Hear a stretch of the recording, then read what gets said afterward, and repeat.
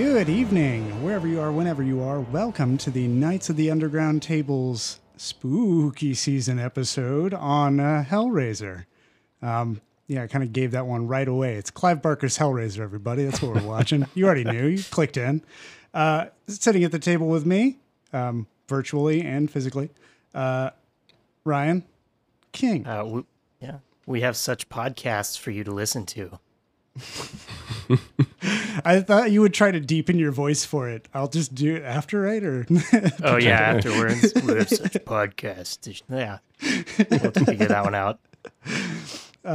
And also at the table, Michael Dixon. What's up? This movie was fucking wild. I have never seen any of the Hellraiser movies before, and this was quite an experience. Yep, this is the only one of two, as far as I know, in my opinion. And Ryan, this was your pick for us. So why don't you go ahead, tell us about Hellraiser, written and directed by Clive Barker, 1987. Yes. Back last year in October, I kind of was watching each of the major spooky season movies, franchises that had like a ridiculous number of movies, which Hellraiser does.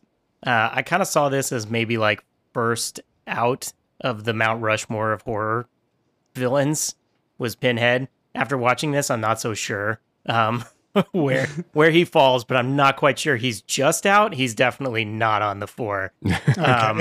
Which is like, to me, is like Mike Myers, Jason Voorhees. I'll say Chucky is probably on there. Yeah. And I'm forgetting who my other, now I've completely forgotten. What was the other one that I watched? Anyway. Nightmare on Elm Street.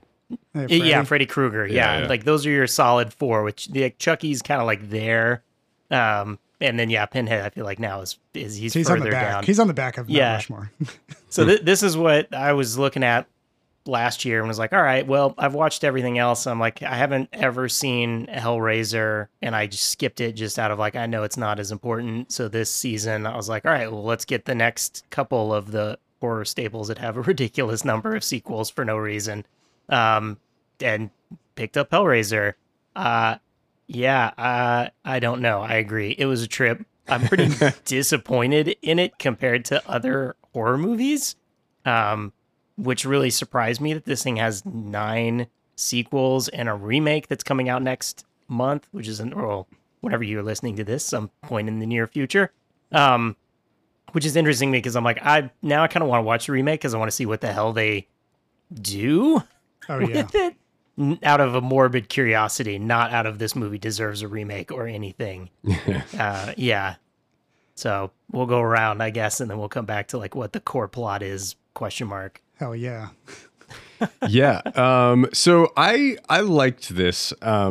This isn't really my type of movie, this kind of like slasher film that doesn't really have much of a point except to like be a slasher film. But I did think it was very well executed. Like the practical effects were really good. Acting was hit or miss depending on the character, but I was impressed with the craftsmanship of it, and it was very original. Like I haven't really seen any stories quite like that before. It didn't necessarily make a lot of sense, but it was, a pretty wildly original concept that had some interesting aspects to it. So like overall, I was like, okay, I understand why people like this. I don't really understand why any franchise has 10 sequels, except for, of course, The Fast and the Furious. But, pretty much like most of these types of things where it's like, oh yeah, we're making another Halloween movie. And I'm like, no, I don't care. So like, but I do try to see the first ones of all these series. And so I hadn't seen any of the Hellraiser movies before. So I'm glad I checked this one off the list. Yeah. This is my second time watching Hellraiser 1. And I opted to put myself through my paces and watch all of the other Hellraisers, with the exception of the one that came out in 2011. I don't remember what it's called, but it was not available to rent on the streaming platform I was using. Oh wow. Instead, I was offered to rent Hellraiser 1, 2 for separate prices, and then to rent a bundle of 6 to get through to the 8th. And then the 9th I had to rent separately as well. Wait, how much did it cost to rent 6 Hellraiser movies at once? It was like $40 or something. To rent? I mean, for all of them, yeah. I don't For remember. 6 of them? I paid for HD man. and some of the other ones. It was like I wanted the extra crispness. I feel like that should be $2 to $4 a pop. I don't really Especially if remember. you're bundling them together. You should be getting a deal. Maybe I just feel like I paid more overall for everything I did. Yeah, it's probably not actually 40. I don't know what it is anymore. I've man. forgotten. My brain is mush, everybody. I've watched after 3 that. Hellraiser movies a night for the past 3 days leading up to this. John Ryan, has you're been gonna have to carry raised me. to hell. Yeah. You have to carry me, man. We'll have to carry the Anyways, weight of. off topic here. Hellraiser Is this 1. like when Joey Chestnut eats like a whole bunch of grapes and like prep for a competition? Yeah, This this was is exactly what this is. Yeah, Hellraiser 1 is a great. I enjoy that movie. It's a great horror movie. You know what it reminds me of? It reminds me of like an Italian-made giallo or horror film around Clive Barker's work. That's kind of what it is like. This interesting sort of dressing to it, and in a lot of Italian horror that I've watched, it's like there's not a whole lot of the plot holes are just right there in your face. They don't care though, because it's like pure style. The practical's really good, really innovative kind of shots, which I think this movie achieves. It has so much kind of authentically creepy visuals to it that I was very sad continued to decline over the course of the rest of the franchise as it eventually forgets who it is and instead insists that there is only Pinhead. Yeah, I had always thought that, Pinhead was the thing that this movie was supposed to be about, and he's just like one of the background villains. He's not even credited in the movie as Pinhead. He's the lead Cenobite. That's like all that he goes by. Yeah. And he wasn't even intended to be that. Like, I think that would be interesting real quick to talk about the background of this. So Clive Barker, around the same time as Stephen King, he was definitely a competitor to Stephen King in the 80s. He had a series of short stories that took off for him pretty well. And then I think he also wrote this short stories, like it wasn't in his main compilation, but he wrote this Hellbound Heart, which then was picked up to be made into what we know today as Hellraiser, with Clive Barker as the director, which I thought was interesting because he had like one TV directing credit or something to his name before.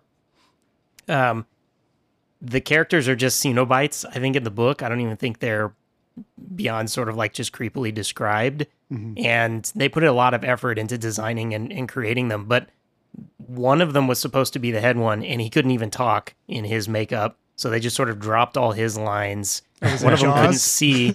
Yeah, no, it was the Duke one. That guy.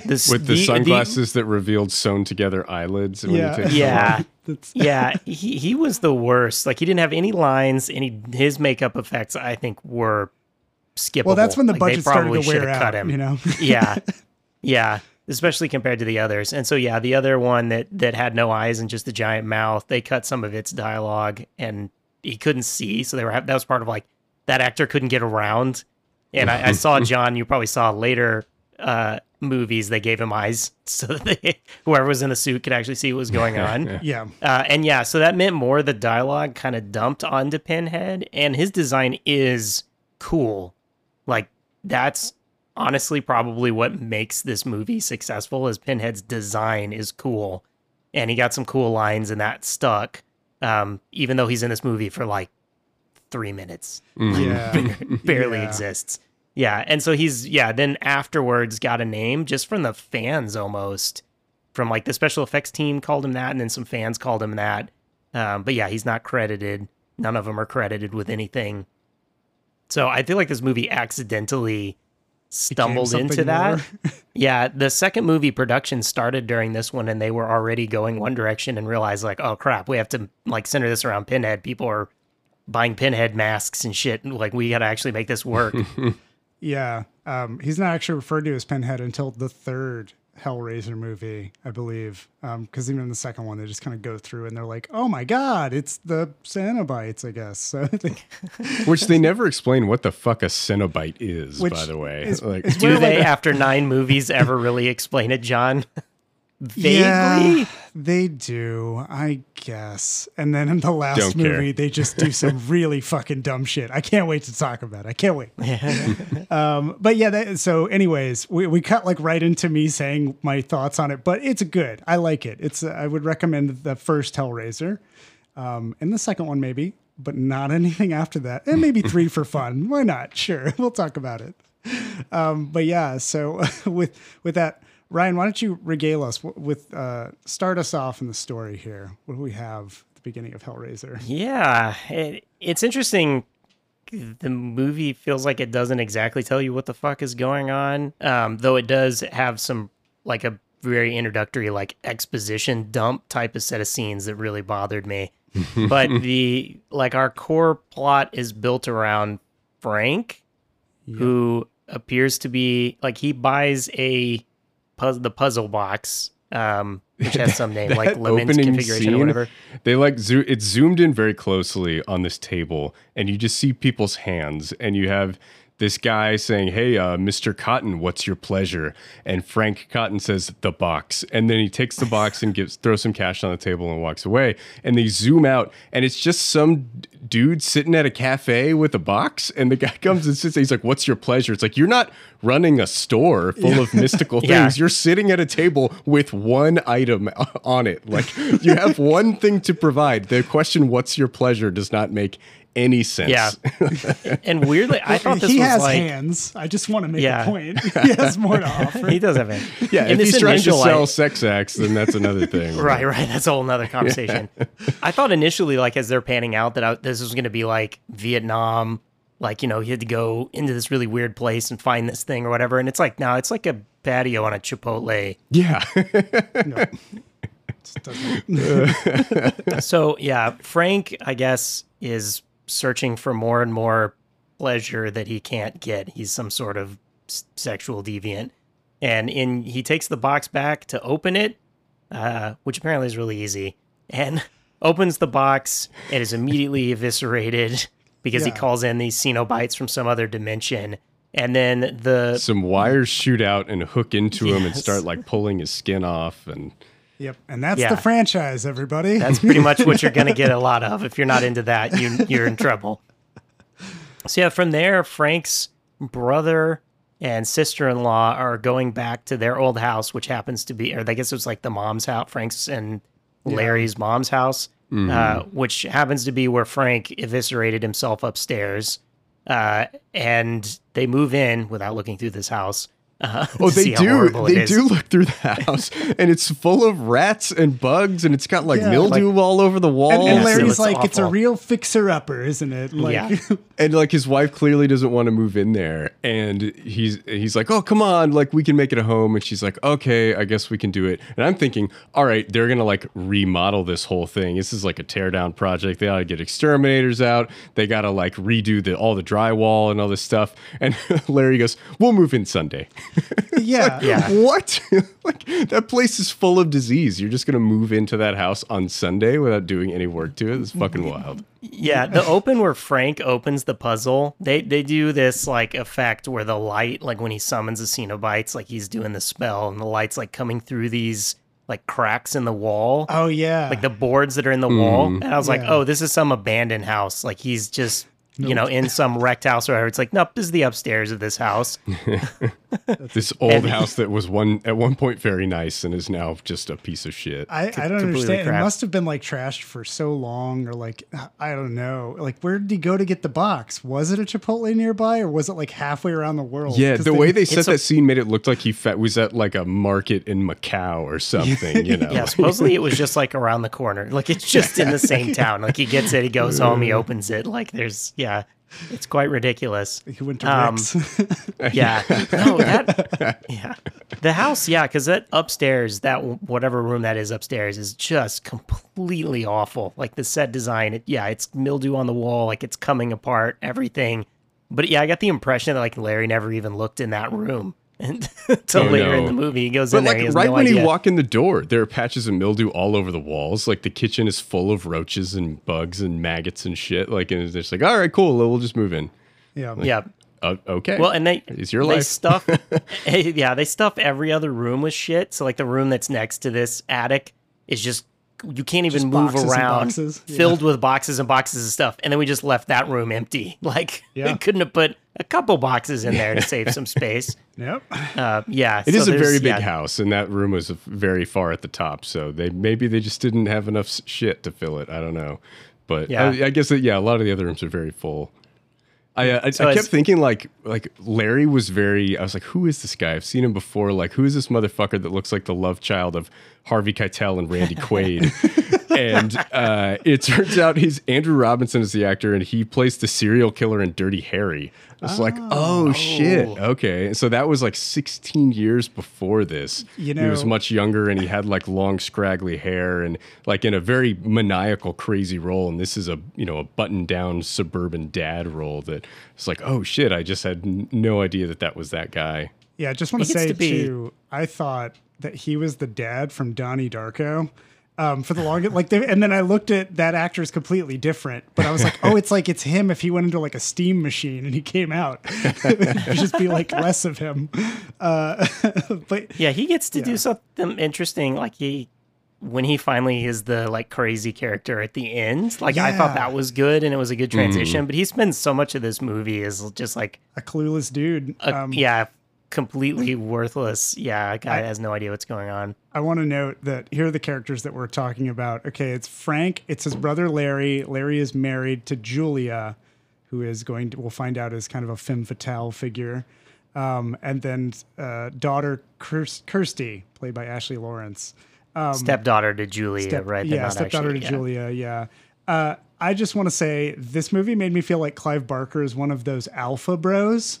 The way that he writes Larry is like this so oddly like, yeah, look at this fucking dweeb of a man who can't like satisfy his wife really or do anything of value. Now look at how fucking sexy and cool Frank is. Even when his bones are melted clean off his body, he wields sexual power. Oh man. Yeah.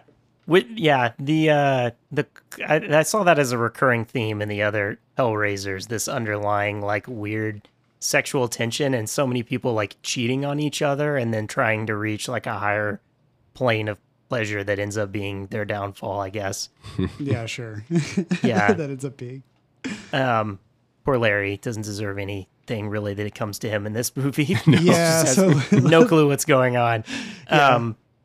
So Larry and Julia are moving into the house.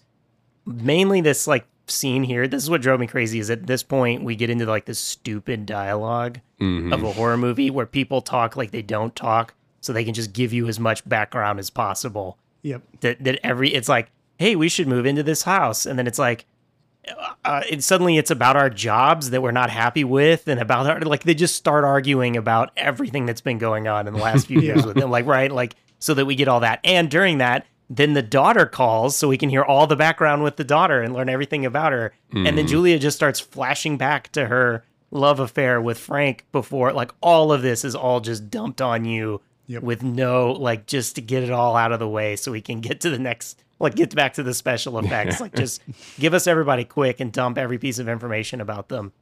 Yeah. You mentioned Julia's flashbacks. I was under the impression that was just like a fantasy she was having in her head when she stumbled across these pictures. But maybe it was a flashback and she had actually had a relationship with Frank.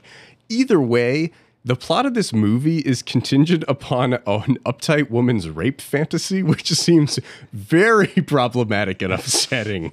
I was like, oh my God, this movie is doing this. All right. Yep. Okay. Yeah, that's really, they're going through the shit in the house and she finds Frank's collection of Sexy sexy photos he's been taking of all his different sexual escapades. And I swear, she just like pockets them. And at this point, you have no clue. Julia She's is tearing just the somebody other moving women in this out of house. the pictures. Yeah. She starts tearing the other women out. Yeah. And then, when she goes up in the attic where he died, she starts thinking back on him. And it is unclear oh my god! And then it goes all the way to the point of like they have sex on the wedding dress Yeah. on like the night of the Like on the day defiling of the wedding. everything? Like yeah, like they really push it to just the absolute extreme worst penthouse letter possible. Yeah, and then through that, this is where it gets really sketchy really fast. So that we get all of our exposition out of the way.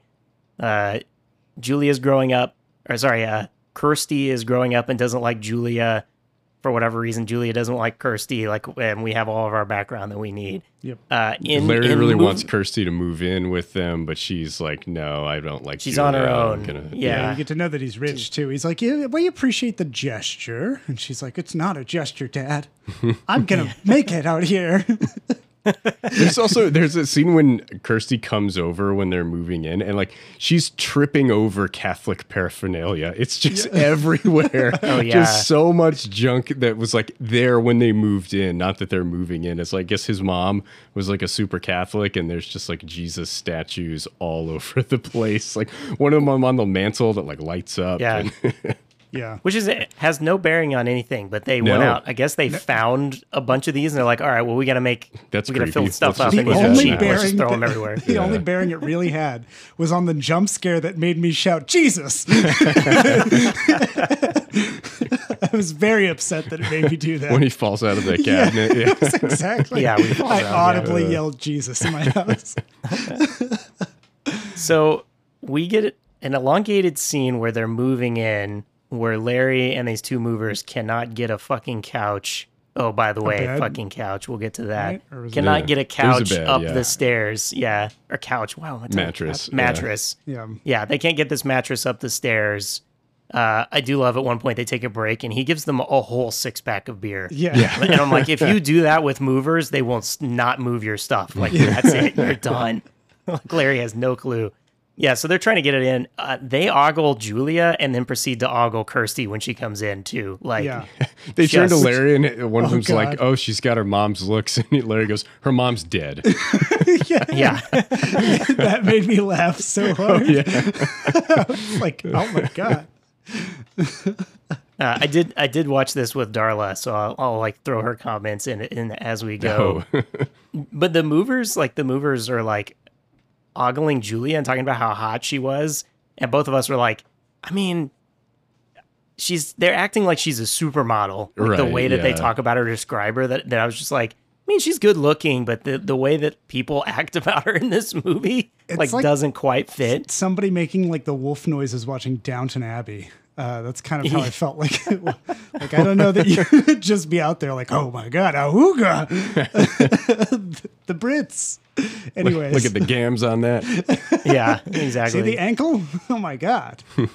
I mentioned the Frank and Julia flashback where they're having sex on the bed. We actually get this simultaneously while Larry and the guys are trying to move the mattress up the stairs, and we get this thrusting of them pushing the mattress timed with the thrusting in the flashback. Yeah. And this like you see a nail on the edge of the banister that Larry's hand is like getting ever closer to, like all together. That was so bizarre and like over the top, but also I was like, oh my gosh, are we really doing this? Like, this is too much.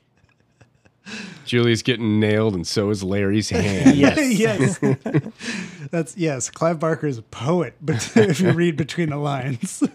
At first, before he actually tore his hand on the nail, I was like, wait a minute, is he just flashing to a nail to just show that she's getting nailed? Is it really what they're doing?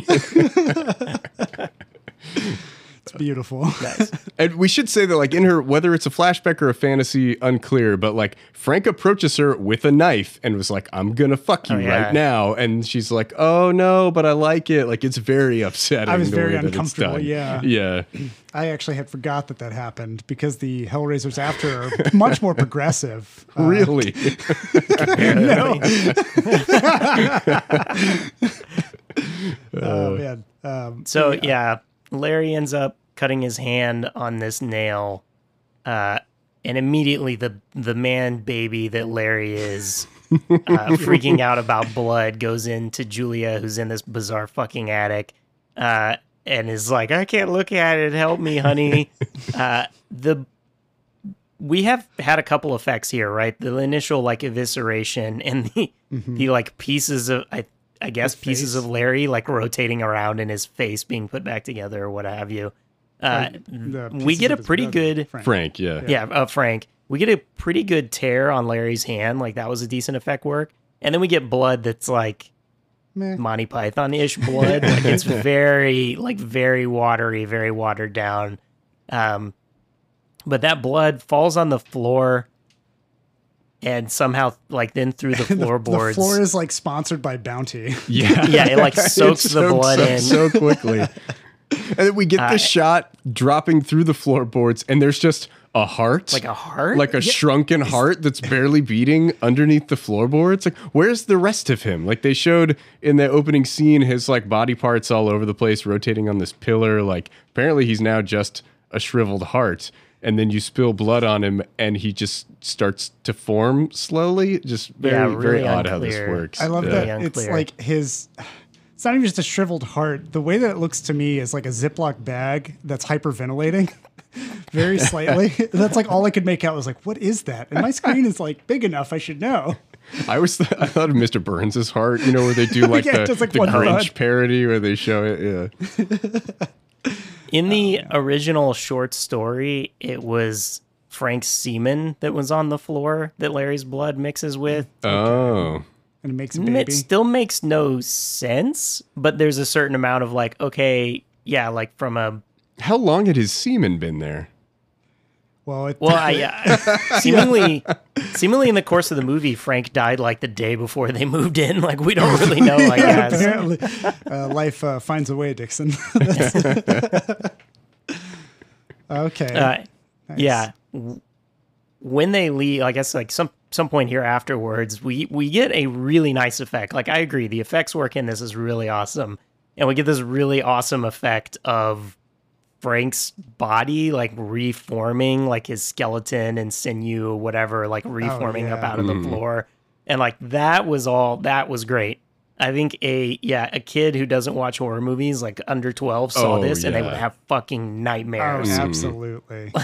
He looks like one of those crawler zombies from Call of Duty Zombies. You know, you shoot their legs off and they're just like They crawling just on like the roll ground. along.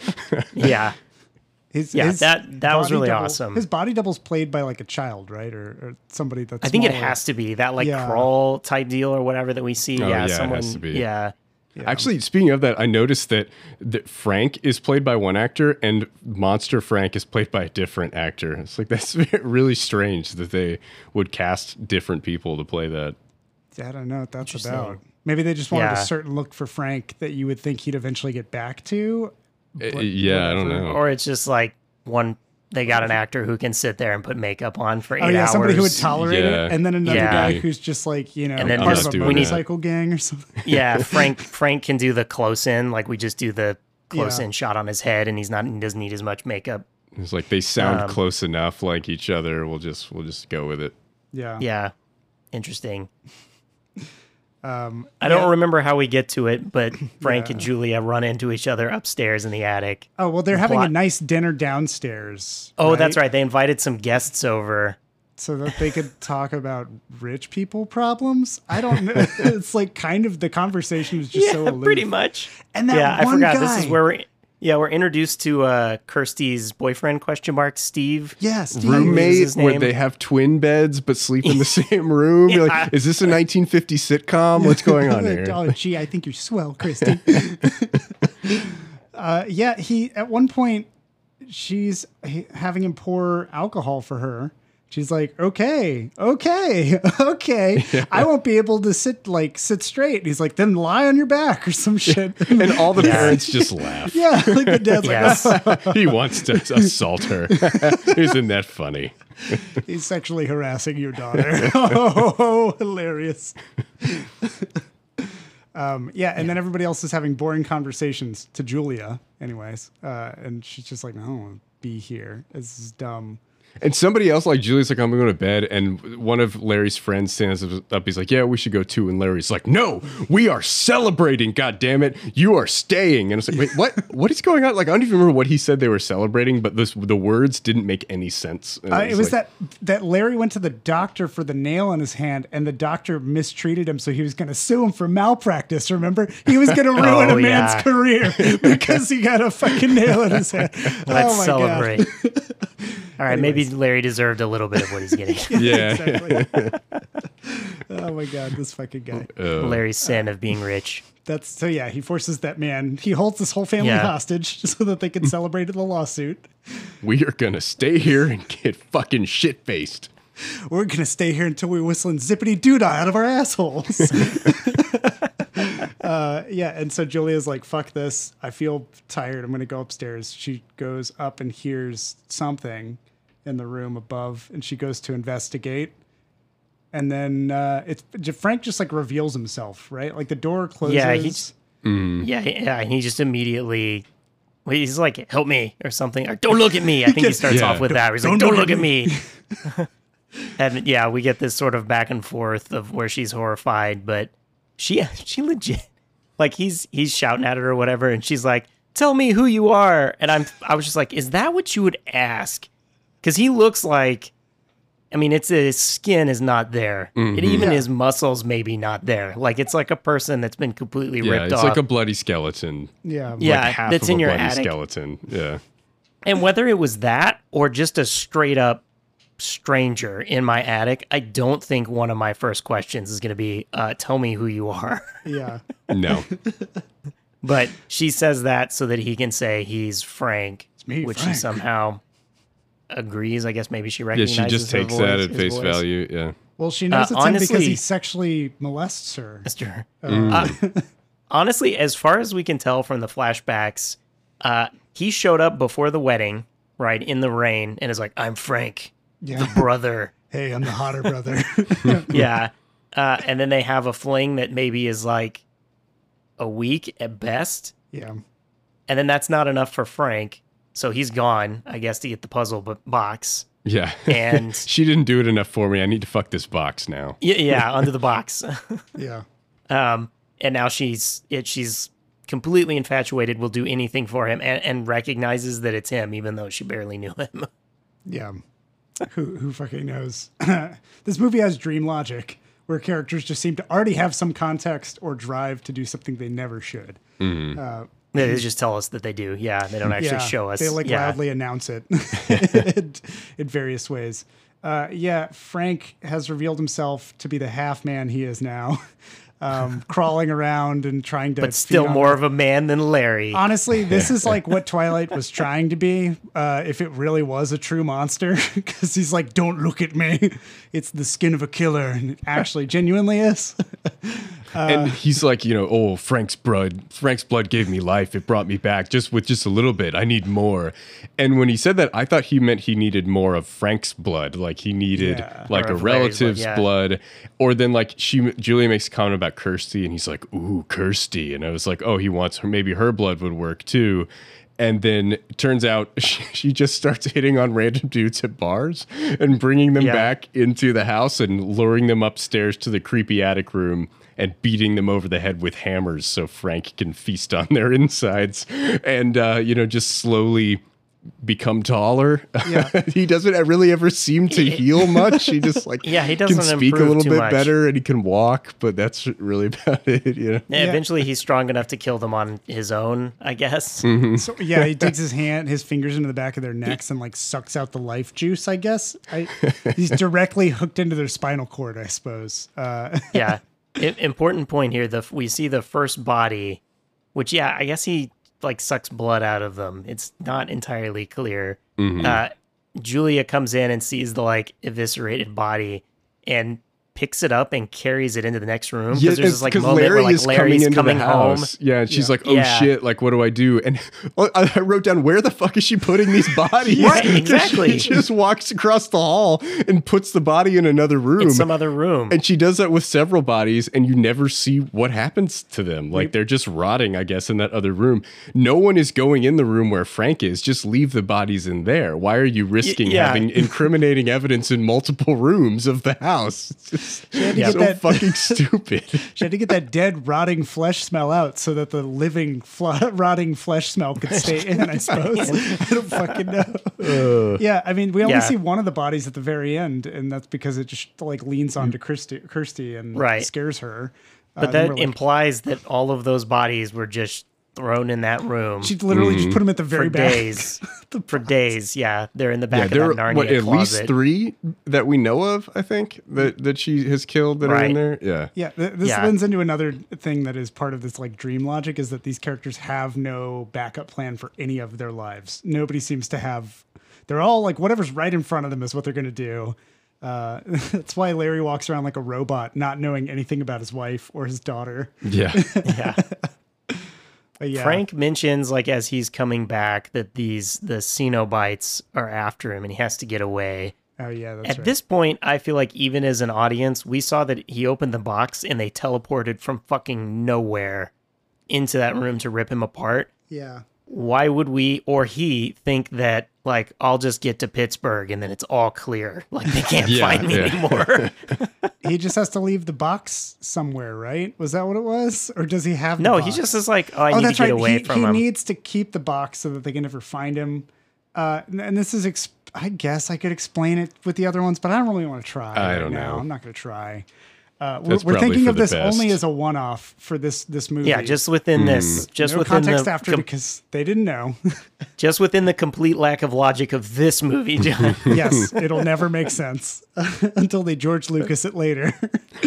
But yeah, so Frank's like, all right, I got that box. They're not going to find me, or they're catching up to me, but whatever. They can't cross state lines. Doesn't matter. Yeah.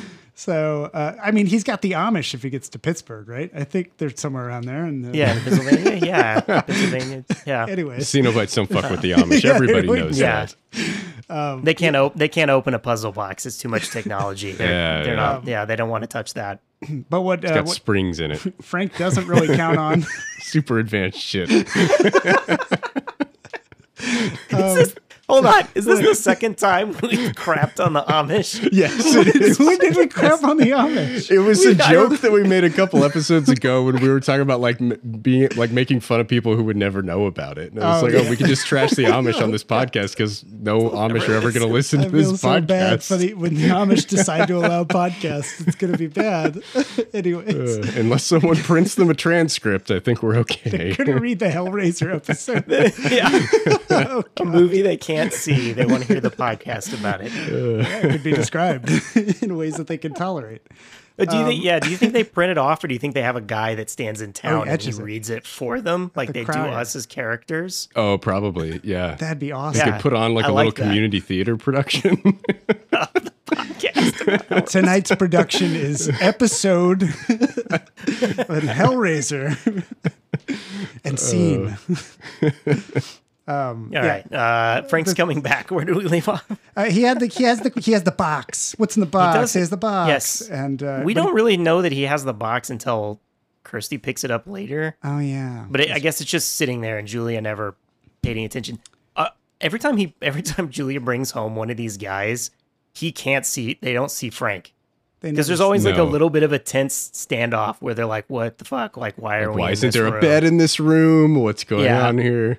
One guy, she even is like, he's like, "Oh, on the floor."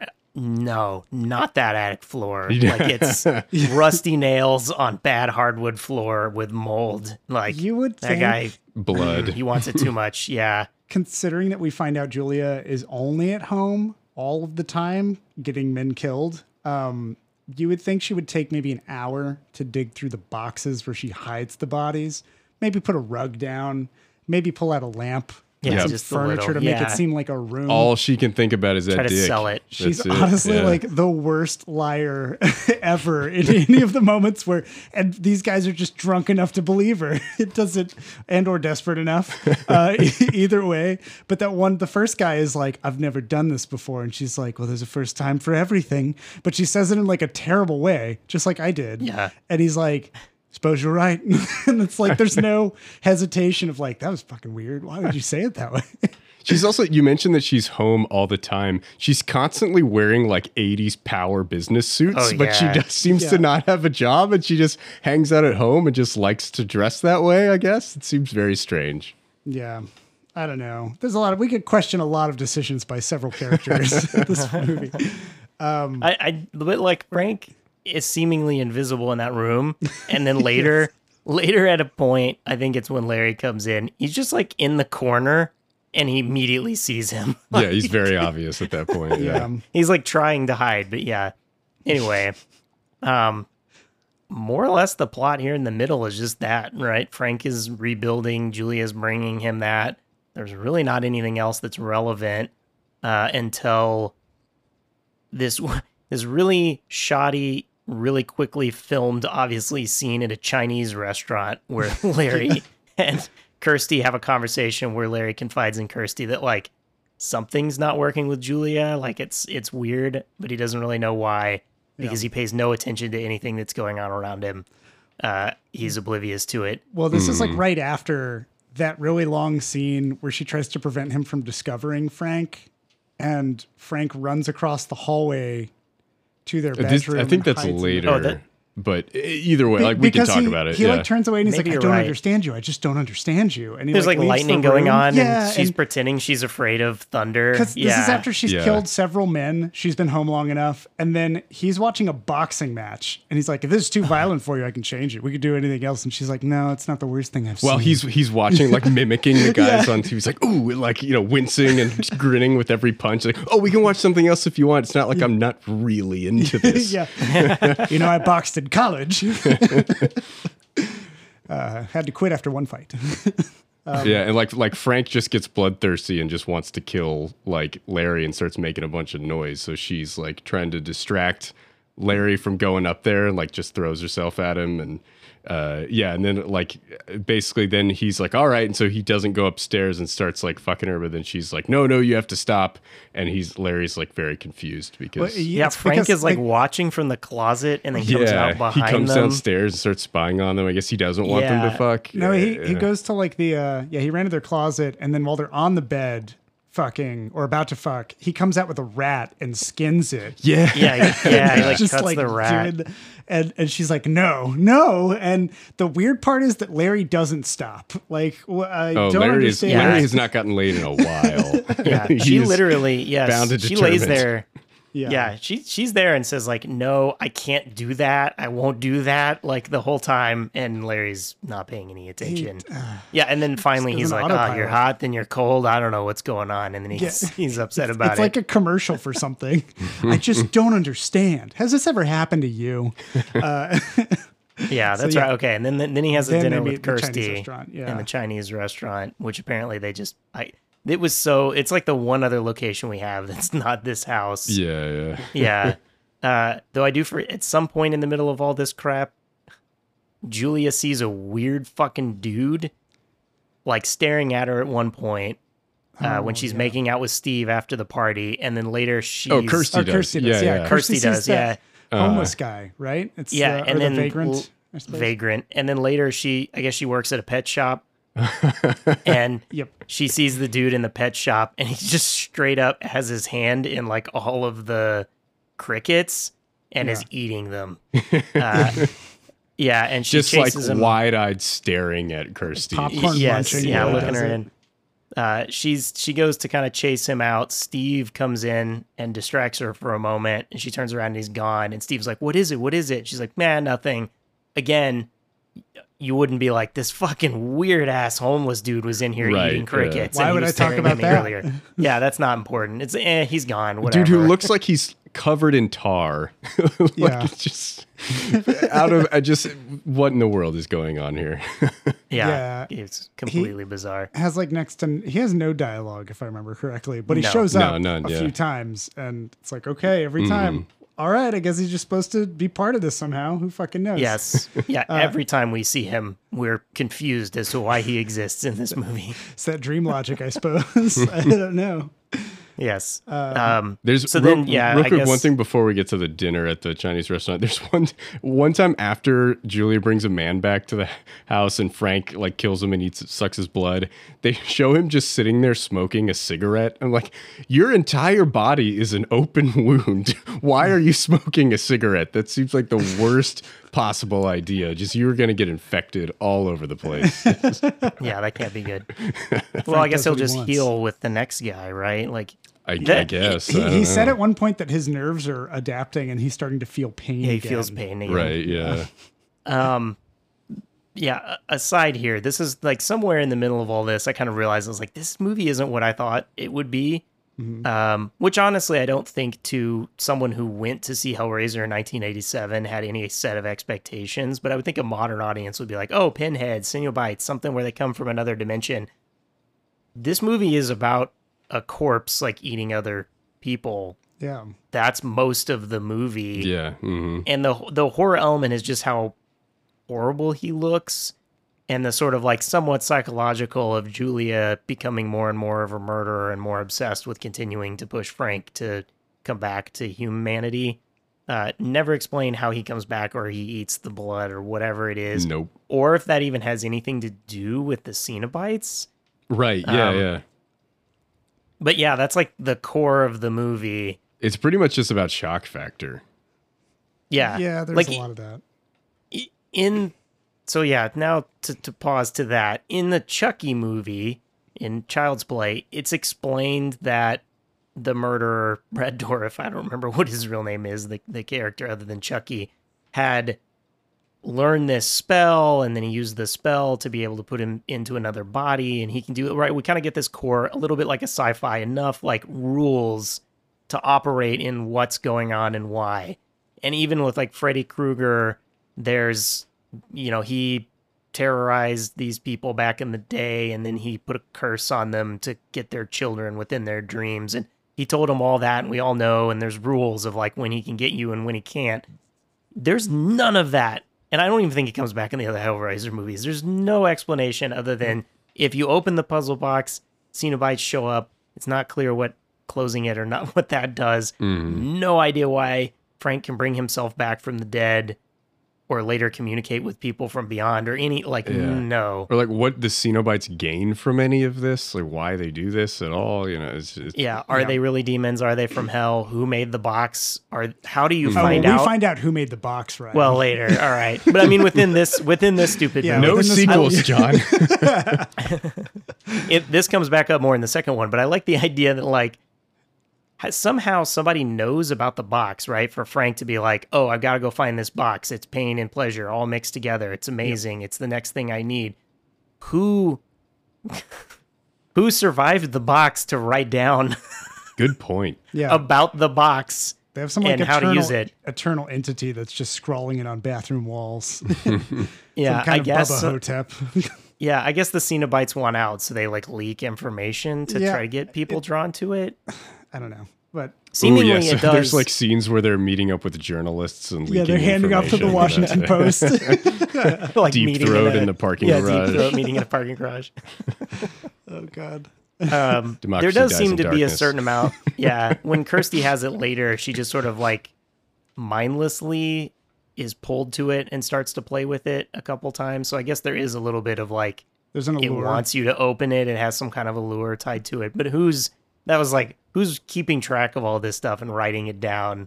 That's like that's like the yeah. Ring of Power, right? Like the Ring of Power isn't like a thing that's living necessarily, but it always like brings you to it. I don't know. Yeah, it draws What you it's to like. it, yeah. You're like, okay. It's so shiny. Yeah.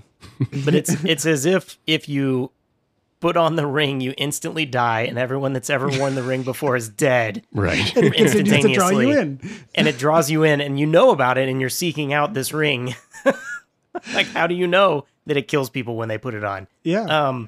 I guess maybe you. All right, it's not fair. Someone watched. You someone don't know open what the puzzle pleasure box. they might be experiencing when they put on It's that falling ring. apart. Yeah. Yeah, Do they get anyways. you if you're next to somebody that opens the box? Do they get ripped apart and you're just like, oh hey, I didn't. You just I have to wasn't a part stand of there this. and Like, watch.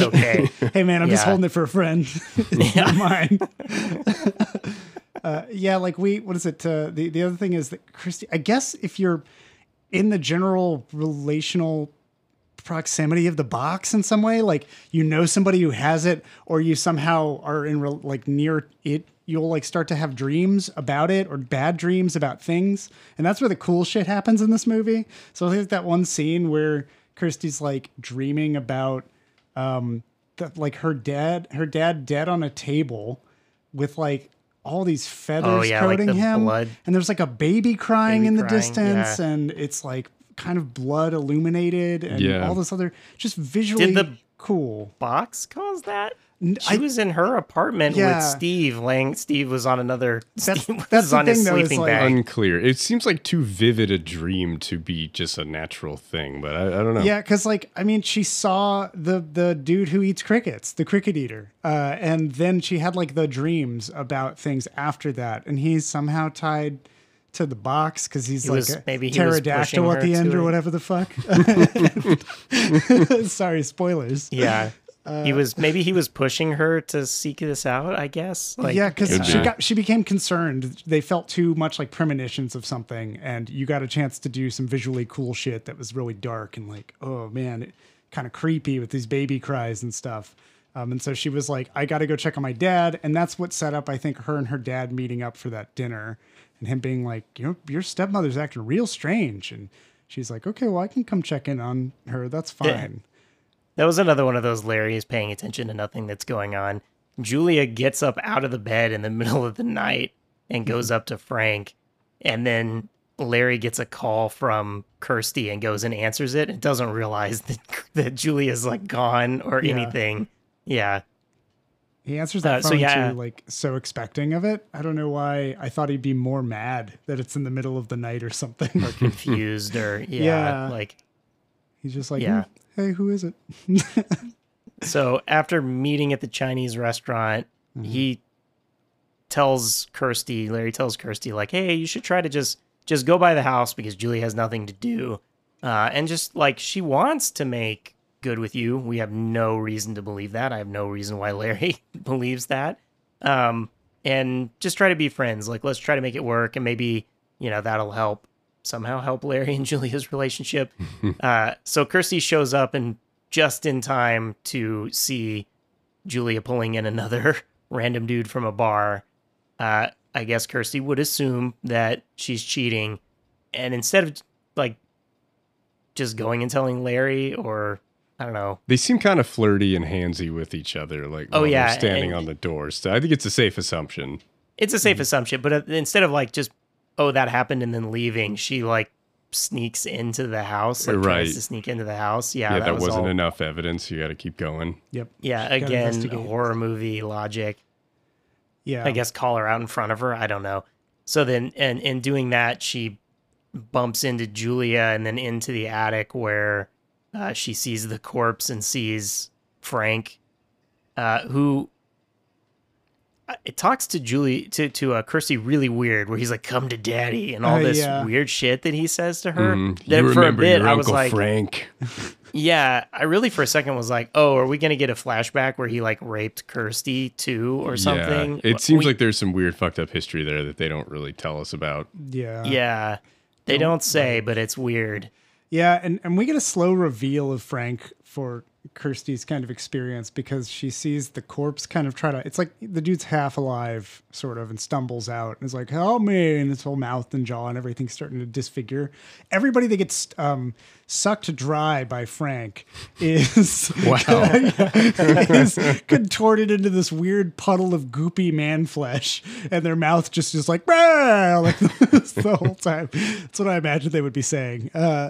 And like Kirsty's like freaked out by that, but extends her hand to help him because she's a good person.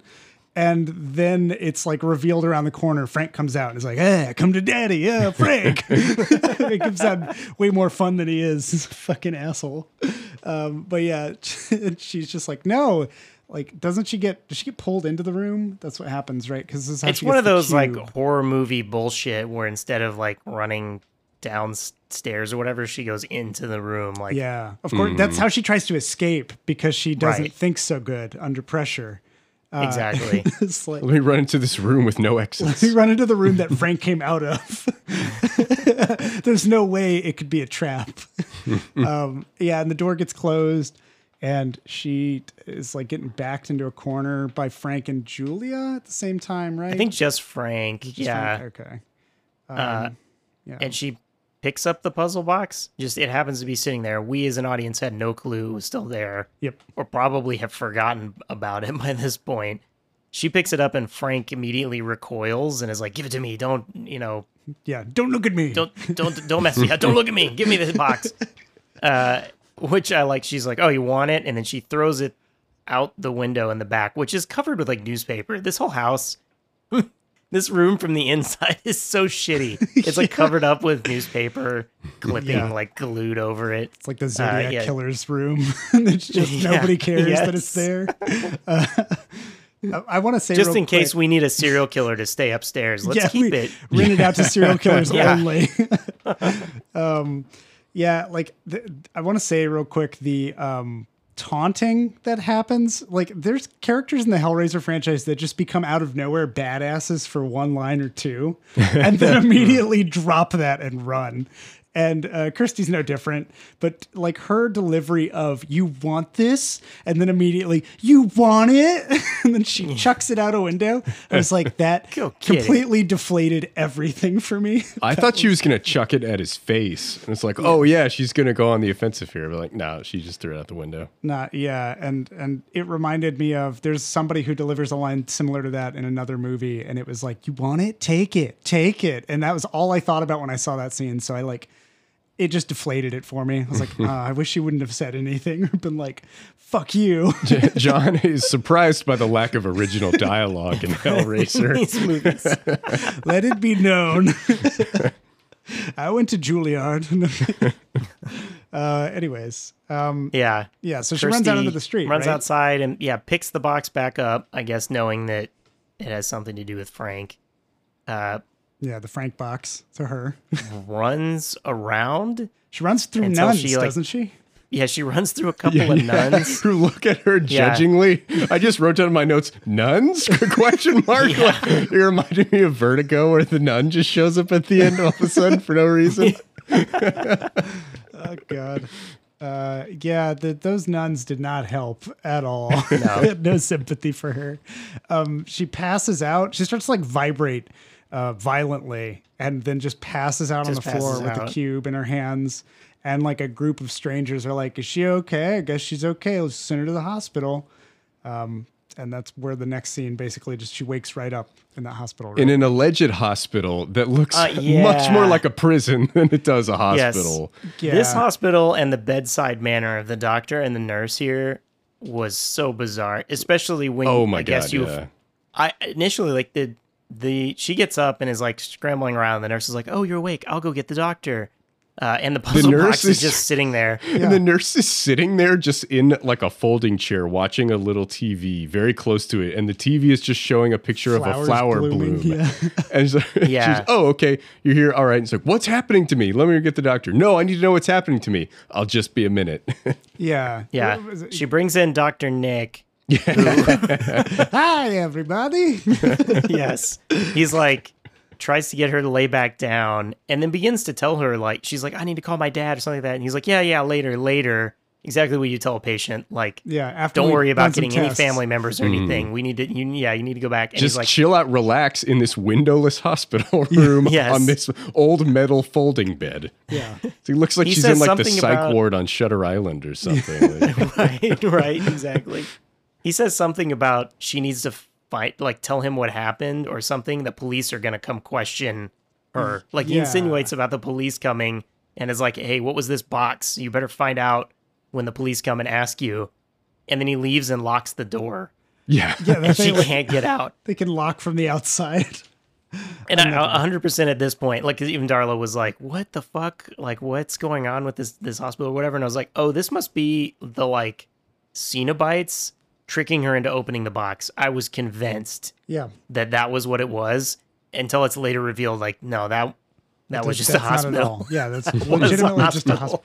And this is where like the aspect of me earlier saying that this is like Italian horror. This feels like Italian horror in a way because it's like when I watch Suspiria, it doesn't look like a dance school that they're in. It looks like it was Sure, constructed Right. for pieces of the narrative and certain visuals to be here. And this hospital room is very suspect to that because, as we will find out soon, the wall was a door. The wall was just a big old door that's waiting to open Yeah. up whenever that box opens.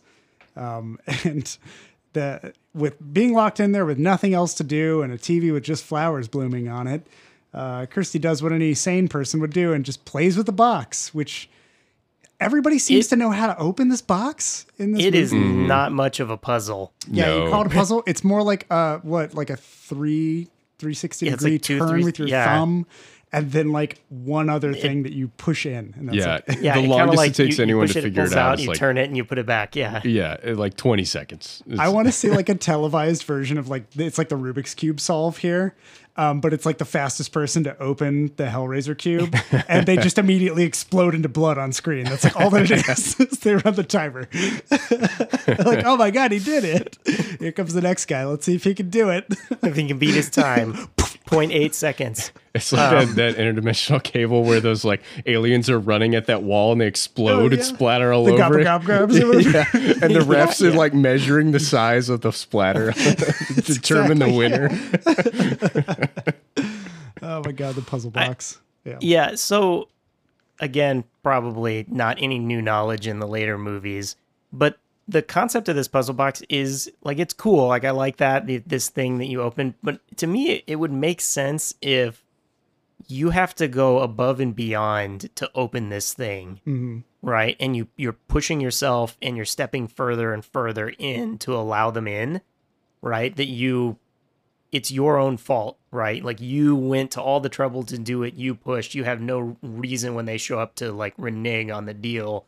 Yeah. It was so complicated for you to get there. You had to be making the choice. Not a dog could accidentally set the puzzle box off. Yeah.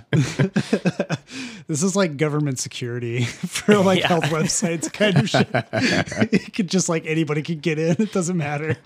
Yeah. Thumbs optional. Yeah. I can see it from the Cenobites' point of view, though, where they're like, look, we need more people. Just make it really easy. Yeah. Like humans are so stupid. Like you got to make it easy. We had a hard puzzle for 1,000 years. Nobody opened it. We got to lower the bar. But yeah, from a story standpoint, it would seem to me that like there's no themes here Yeah. No. beyond the idea that the Cenobites mix pain and pleasure.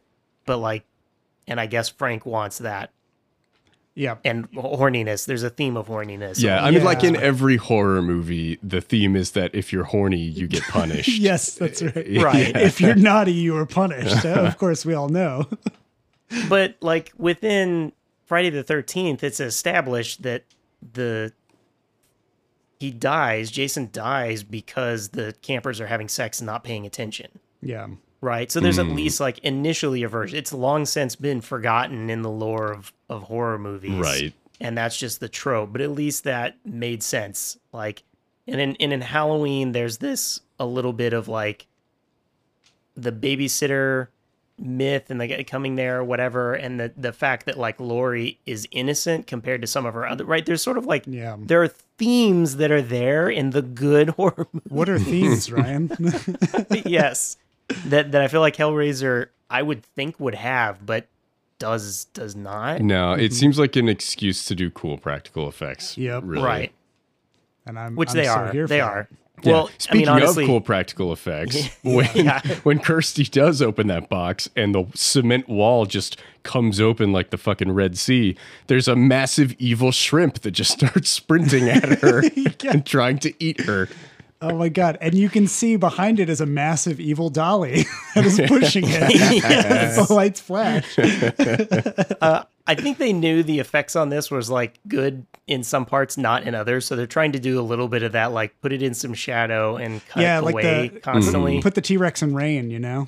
That kind of situation. But enough that if you'd asked me right afterwards to draw on a piece of paper what exactly this thing was, I have no idea. Like, how was it moving? Where exactly was its head?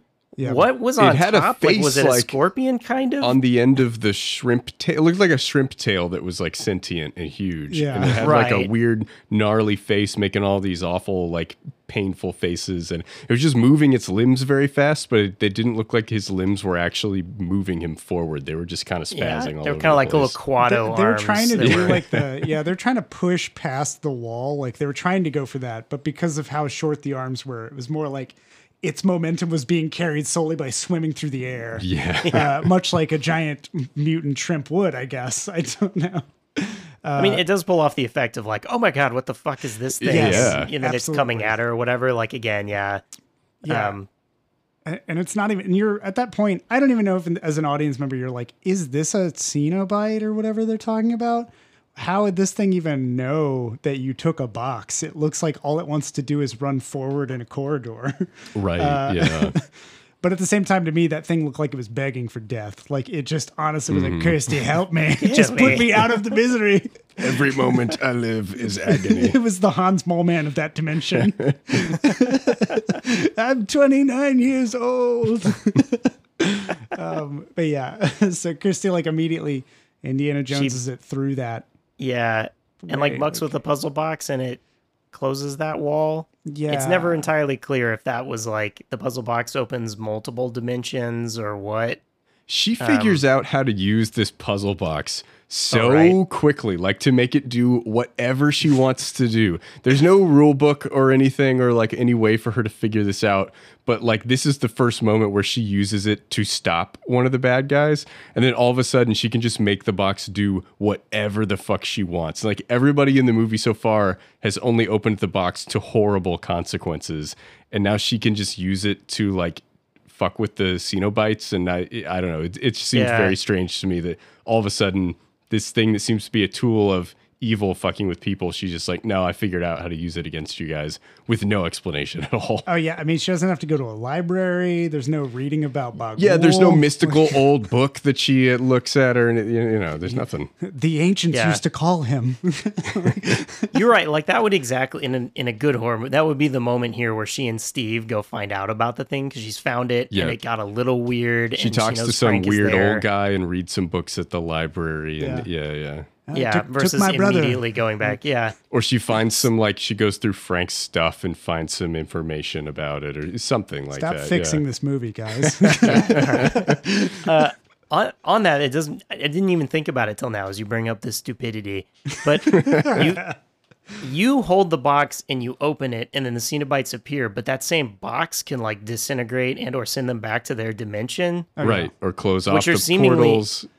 Yeah, you're still holding, right? See, I guess they rip you apart, and if you're ripped apart so fast, you don't realize what's going on. You drop the box, but it seems like a bad design. It's like, yep, I can bring you in, and I can send you back. Like someone could just sit there and fuck with them. I think that somehow, for some reason, they probably, this is probably one of those plot holes, or not even plot holes. This is a hole in the Cenobite process. Okay, they need to fix this up at headquarters. That basically, they just rely on people being scared so shitless of opening the box and what they end up seeing that they won't even think about closing the box so that it might even do anything. And that's where the Cenobites really underestimate humanity because we can think under pressure most times, maybe. Speak for yourself. Yeah, honestly, it might as well be like a light switch, though. That you like flip it, Cenobites appear, flip it off, they're gone. Like, okay, whoa, the fuck did that? What was that? She also seems to do the same thing with the box every time. Sometimes it brings on terror and sometimes it sends it away. Yeah. Yeah, and sometimes I don't fucking know. Later, sometimes the box turns into other boxes, and then you have to solve that. What do you do? I guess you solve it because you always know. John, no sequels. Oh man! But this is So then after she sends off whatever the fuck that thing was and closes the wall, we get our hot Pinhead action. This is the like prime. This is what you came for. The Cenobites appear and. begin telling her of the pleasures that they're going to make her feel by ripping her apart or whatever. He says like we are explorers at the far end of experience. Yeah. That's an interesting turn of phrase. It's like, wow. Yeah, they say some weird shit. Yeah, so we get to a little bit of a zoom in on each one is slightly highlighted. Yeah, because we got We have, Pinhead, we got Pinhead. Jawline. Yeah, a guy that's just a mouth. He looks almost like Alien a little bit. Yeah, I call him Chatterbox. Yeah. He's always like, Yes, exactly. He's the comic relief. I love when that guy shows up. Yeah, we have what appears maybe to be female version with her like throat ripped open and some like Oh, yeah. also metal stuff on her head. I kept trying to think of a name, and I really just couldn't. None of it Yeah, really I don't fit know. together. And then the one that I said was the Duke from Dune. That's just the fucking fat one Stellan in the Skarsgård. corner. Yes, yeah. He's just a fat one in the corner that does nothing. Like sometimes he looks around like, and later he takes off his sunglasses. Yeah. Oh my he's- God. Yeah, not he part wears of this. sunglasses for the whole time, and then later at the very end of the movie, he takes them off, and his eyelids are sewn shut. Yeah, he Was really not didn't. expecting that. He didn't see Yeah. his death coming, I guess, either. So Which they do as if a reveal, like it matters in a movie where you've seen like a man without his skin for 80 minutes. Right. Yeah. And like the hooks going and tearing skin like flesh, over yeah. and over again and all that. And then it's like, oh, a guy takes his Very sunglasses up off. It's like, close too. Yeah. yeah, oh yeah, really, yeah. And then it's like this thing takes its sunglasses off and it's like, all right. well, like, I bet one person in the audience, Ryan, not clapped several times, but clapped once and went, I knew it.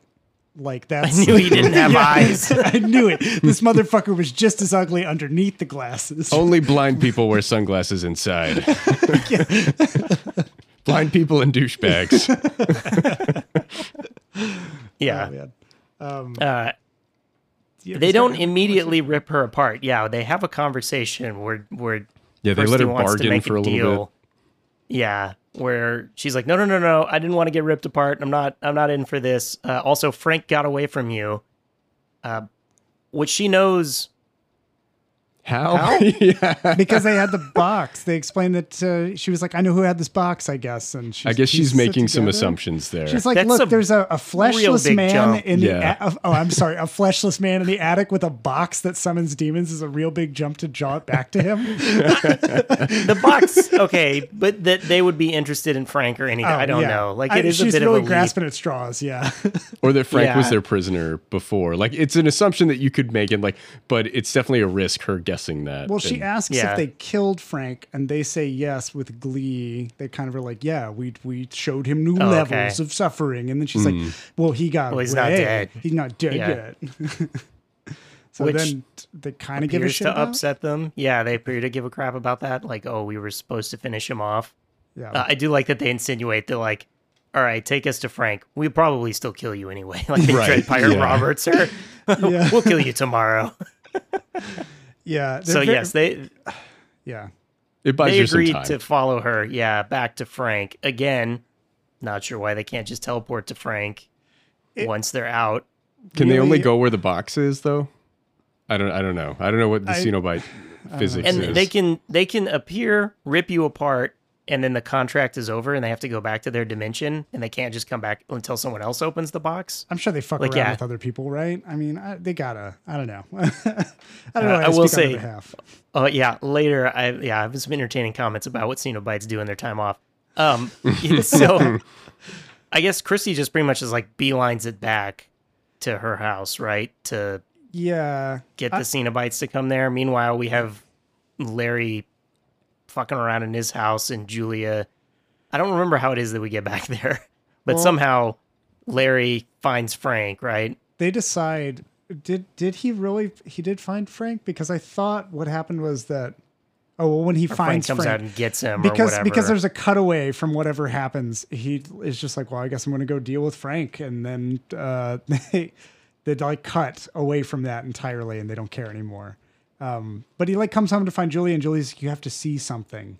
Yeah, she's leading him into Oh, Frank. yeah, that's it. Yeah, as his final victim. Yeah, so that Yeah, Frank because he can just needs take a scan. he needs one more body apparently. I don't know how he knows that, and I agree. Seemingly, so far, nothing has satiated his need. Yeah, and you would think like he keeps like getting a little bit more human every time he drinks somebody's blood. And I was thinking, oh, he's just gonna like turn back into his old self, but he was just never getting that skin back apparently. So he just took Larry's skin and just put it on himself, and there's like some blood around his hairline. It's really bad. You did a really good job of sewing his skin onto your body very quickly, and like there's still some blood there to clean up, but like man, it's a pretty good job there, Frank. I also got the feel here that like in the short story, there was supposed to be the like surprising reveal that the Larry that we see now is Frank wearing Larry's skin. Yeah. But it's so obvious from a movie perspective. It's like blatantly obvious. Like they walk in and then you don't get shots. You get all these shots from behind until you see that it's Larry.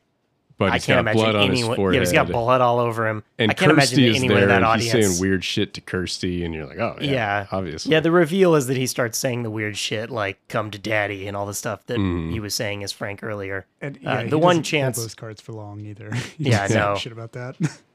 Yeah, this is the one chance for our Larry actor to do something decent. Like he actually hams it up here and like does his like evil. I like that he got some of that Dirty Harry shit. Yeah. Yeah, he got something here that was much better. So look, this is where I was gonna say at some point here, Kirsty brings back the Cenobites. Yep. And then she comes out and we have this like standoff with her and Frank inside Larry's skin, and the Cenobites just hang out. Yeah. Like I was sitting there counting down like how many minutes we don't see them, that I was like, they're just up there like playing cards, or like how long are they like staring at their watch where they're like, is she really coming back? Like she said it would be a minute, but it's been 5 minutes. When is it okay to go back outside and see if she's ready yet? I imagine they're just fucking whenever they're not on screen. Oh, yeah. Yeah. I love time for pain and pleasure simultaneously while we wait. Yeah, they just got distracted. I love the thought of because she wanders into the room and sees the body, and then she thinks that it's Frank, right? Initially, the flayed body. She sees the flayed body and thinks that like, that's Frank's body. Yeah, and they're like, you didn't bring him to us or whatever. And she's like, what are you talking about? And he's right there. Like, and they're like, we want the one who did this. And she's like, you're not going to get my dad. Like, he did it. I know he did. Blah, blah, blah. I'm like, she runs back to her dad, and that's when we get the whole plot reveal. Like, oh, okay, here's the twist. But I like to imagine the moment that door shuts, Pinhead's like, did what I say sound as cool as I thought it did? Yes, master. Yeah. Should I have just said this isn't Frank? Like, was it clear enough? Was it too cryptic? She overreacted a bit more than I thought she would. Yeah. So then she fights with Larry / Frank, which she like scratches him and it immediately like rips away the skin. Like this is not gonna last. It's not which then I was like, oh, Julia and Frank thought this was gonna work. That well, they didn't think a whole lot of things out because they're trying to go to Pittsburgh still. With several corpses in the attic and now a dead husband that has a job, presumably, that would be interested in where he's been and trying to get in touch with him. But he looks like Larry now. He can just quit and use Larry's credit cards. True, and then no one will wonder why nobody gives a shit. The house is Frank, full of bodies. So, yeah. But no one knew Frank was gone, so whatever. Yeah. No, it's not. Yeah, I don't understand. And then if you touch him in any way or he bumps into something, his skin will rip off. Well, to be fair, that happened to Larry as well. So that was good point. Yeah. Larry was I guess he'll just boy. get new skin whenever he needs. Like, right? He'll just be perpetually stealing people's skin forever. Yeah. It'll be if this movie were to keep going and he were to survive, he would just turn into a Frankenstein monster at some point down the line with just patches of random people's skin. Different all over people. him. Different hobos he's killed over the years. Yeah. He's a switch-bait killer or whatever. No, different desperate businessmen looking for poontang. That's it. They got a type. Oh, well, I didn't think that I would see dangerous men surface and something, but here it is. So somehow Kirsty and Frank end up back in the attic, which the Cenobites are not in there. Seemingly they had to go to the bathroom for a minute. I should they say walked out of first, the attic. Frank kills Julia and then sacrifices her to himself. He like absorbs her. They're like fighting. They're fighting on the and he goes stairs to with stab- Kirsty. He goes to stab Kirsty. Kirsty pulls Julia in Gets out front of of the way. her. Frank stabs Yeah. her, and then And it's like, Julia yells, "Not me!" yeah. Same. Well, now we know, like, it's very obvious now she was the only person that she cared about. Yeah, right. Yeah. Dad's dead, so she's got nothing Like, else. it was said with the tone of voice of, like, "Not Lenny," like, while she's Not being Lenny. stabbed in the stomach. "Not me!"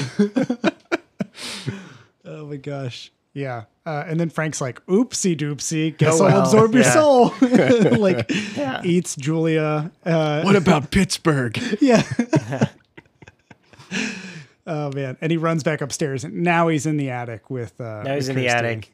And somehow, Kirsty trips He over the ends body of her father and is on the right, yeah. ground. And through them going back and forth, he says that he's Frank, like actually admits that he's What do Frank. you want, Kirsty? It's me, Frank. My Frank, social yeah. security number. Here's where I live. Here's Again, like logic wise, this is what the Cenobites wanted. It's implied that by him admitting that he's Frank, I don't know why it matters he's wearing someone else's skin or not. Like, why do they care Yep.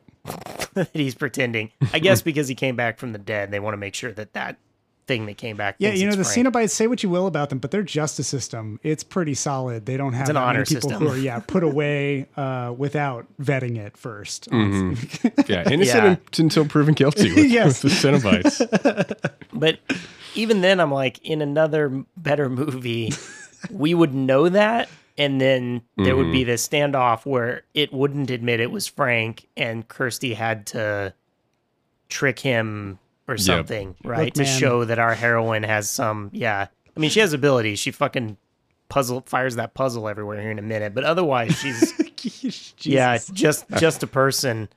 She's using that thing like a laser blaster with no recoil or no reload time. Just like choo, choo, choo, and everybody she sees. Yeah. Oh, man. Yeah, okay, I just want to point out, this is Clive Barker's cocaine versus Stephen King's cocaine.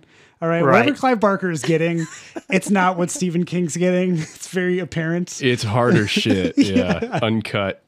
Yeah, he's like, I don't fucking need all this story structure shit to make sense. Give me all the fucking weird shit. Put it in there. give the flayed body of a man as his daughter cries over it, and a man admits to doing it, and then it's taken away by demons. Yes.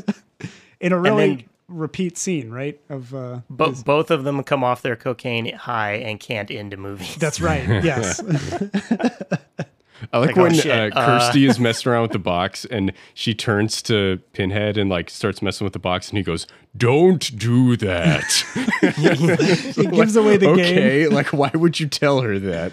I need you to stop. Yeah. We were too cryptic before. Stop fucking it up for Don't us. touch that. Yes. Yeah, because they eviscerate Frank again. And he says, No reason to- Jesus wept. Wept. In this very Yeah. Willem Dafoe Spider-Man way. While he's Yeah, being not torn in a apart. Willem Dafoe Jesus Christ way. No, not at all. Yeah, 3 times we've had Christian imagery that has nothing to do with anything. We just put it in there to Because it's a horror be movie. weird. Yeah. Yeah, just like it's a horror movie. I'm sure it made sense at the time for the writing, at least for Clive Barker's Yeah, weird mind. He was so fucking high that it made sense. A lot of clarifying clauses in that Yeah, statement, John. that's like all of the, anytime I list one of my favorite sex scenes from a movie where it's just that overqualification, most tastefully shot at a gas station. The Cenobites decide to turn on Kirsty, I guess, and Yeah, she they're has like, the puzzle fuck it. box. She has the puzzle box, which then they immediately tell her not to use. They could have just torn her apart and never mentioned it, but Yep. yeah, apparently like no, don't touch the box. So she, one by one, rotoscopes them back to their Yes. to their Yeah, other they just get some universe. weird like Palpatine lightning thrown at them and then they disappear. Okay. Yeah, speaking of Palpatine, at one point somebody says, somehow Frank's returned. And I was like, are you Oh, fucking no. kidding me? Even episode 9 copied from Hellraiser? Jesus. Oh, man. At some point, I don't remember, Steve comes in. That's at the Who- very after Kirsty's dissipated a few different people, couple right? of them, and then he comes in, and then they get a couple more together. And that's when the Baron or the Duke's right behind him, and she's like, "Look out behind you!" And yeah, she saves him. Yeah, and the house is falling apart while he's walking. Oh yeah, in it just starts to get wrecked. He says nothing. Like I went back and looked. He says nothing, including like later they leave, and he has no dialogue. He never is like, "What the fuck is going on?" Nothing. Dude, I know nothing. what it is. Steve is just like, all right, let's go for it. Let's take out whatever's going on. I know exactly why, probably, because I heard that at the end of this movie, at the end of the shooting, they started to run out of budget for some of the stuff. Oh yeah, I feel that. I assume that he was initially cast to be full-time actor, and that they relegated him to an extra technically by giving him only like 3 lines of dialogue in full, which is, well, then lie on your back. And this like no dialogue at the end after whatever else he said. I think he checks on her in the hospital, like, and that he gets like a line or two there. He has a line when they're walking out of the party and they run into the homeless guy and they have that brief little make out scene. That's right. Yeah, but I know there's like some kind of thing of how much screen time and how many lines you have factors into that. That's my theory. Why he does not talk at the end at all. He's technically flying under the radar. Featured extra? Yeah, featured extra. Interesting. Yeah, they definitely, this movie is coming down for a crash landing at this point anyway. Yeah, so I'm not surprised. As they run through the crumbling house, disintegrating. They disintegrate Chatterbox, my favorite. He gets done dirty. And then everybody else just kind of like goes, and then they open the front door and it's a portal instead of the actual outside. And it's the shrimp monster again, because we got to get our money's worth. Get somebody behind there, get him rolling in. Get that dolly going again. Yeah. And they make it go away with the cube as well. Same thing. They just fuck with the cube again. And they just leave the house and the house blows up. Yeah, and they walk out of the portal. It was just blackness and the shrimp monster comes in, and I assumed it was a portal. I was like, but wait a minute, was the shrimp monster just hanging out in the front yard this whole time? Like, apparently it wasn't a portal because they just walked out into what seems to be the normal world before the house just catches on fire for no reason. But I don't know. Also, I want to say, okay, 2 things here. Shrimp monster hanging out front waiting for them is hilarious to me, because looking over at the neighbors and being like, no, it's cool, I know them, is great in my mind. The other thing is, their house is now on like a several acre wide lot that no other house is on. Is it? That was like Darla and I both are like, what the fuck? Because then it fades and then it fades back in, and they're in a field with like a highway behind them, and like there's no other houses or anything, and like some flaming rubble, like a flaming chair. Essentially, yes, there's one chair sitting on fire. And it survived the house like collapsing around it. It's still fully intact, but it's on fire. Dude, that's the best. That chair is divine, I think. That might be. Yeah, I wasn't certain if this was the house. Yeah, the devil's chair. Devil's chair never stops burning. If this was the house, like what was left of it, or like a hobo camp that they like walked to later, like they're like walking away. They live. Yeah. Oh, I assumed it was supposed to be the house, but who knows? I don't know. It's clearly it's clearly next to the New Jersey Turnpike. Like it's not. Yeah. It's not a neighborhood anymore. It makes no sense. Yeah. We don't really ever get context for where this house is in relation to other buildings. Fair enough. It's just kind of, it seems to be this just like rich compound that is surrounded by trees and stuff kind of off by itself. It's seemingly walking distance from a hotel bar. Yes. Where you can pick up dudes. Mm-hmm.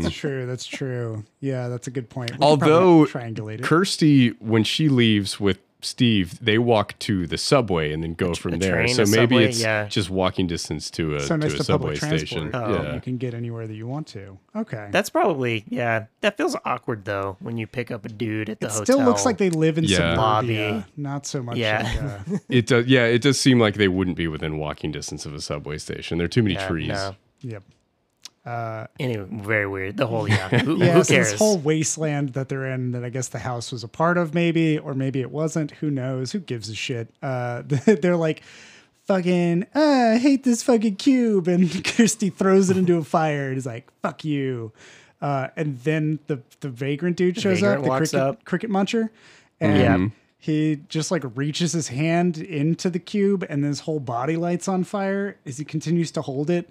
And then he turns into this sweet ass skeleton pterodactyl demon thing that's like, "Rah!" and like flies off at the camera.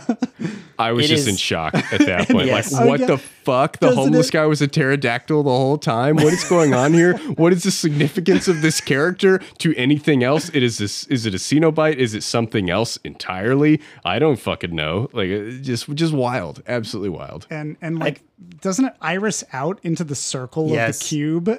You just go, Yes. it's like heavy metal. Like, and I was off to ruin another person's life. And Right. then Yeah. just It start- zooms out to the cube, and the guy is selling it to someone else at Yeah. the Chipotle. Right. And patio he says the again. same fucking thing again. Like, what's your pleasure, sir? It's like, you only have one pleasure. Just give him the fucking thing. Give him the Give me the box. fucking Yeah. box. The hand job other business just options? ain't working out for me no how. They always want the box. Take the box. You can the have a effects hand were- job or what's behind box number This 2. box.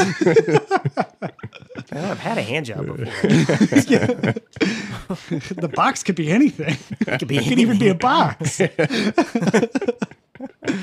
the effects work on this dragon. This is definitely the budget dragon, pterodactyl, whatever the fuck it is.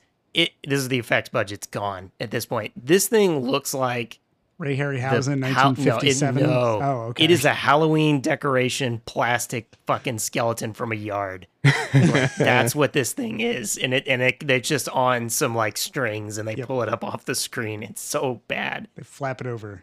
Yeah, I guess this is the thing that's been leaking information about the box. It's the WikiLeaks. Oh, yeah, maybe. Yeah, it sells it. Like, it waits until the Cenobites and everyone, it comes back and picks up the box and then turns into a guy and sells it to somebody again. And then it goes into the pet stores and eats crickets and it I don't waits know around. why.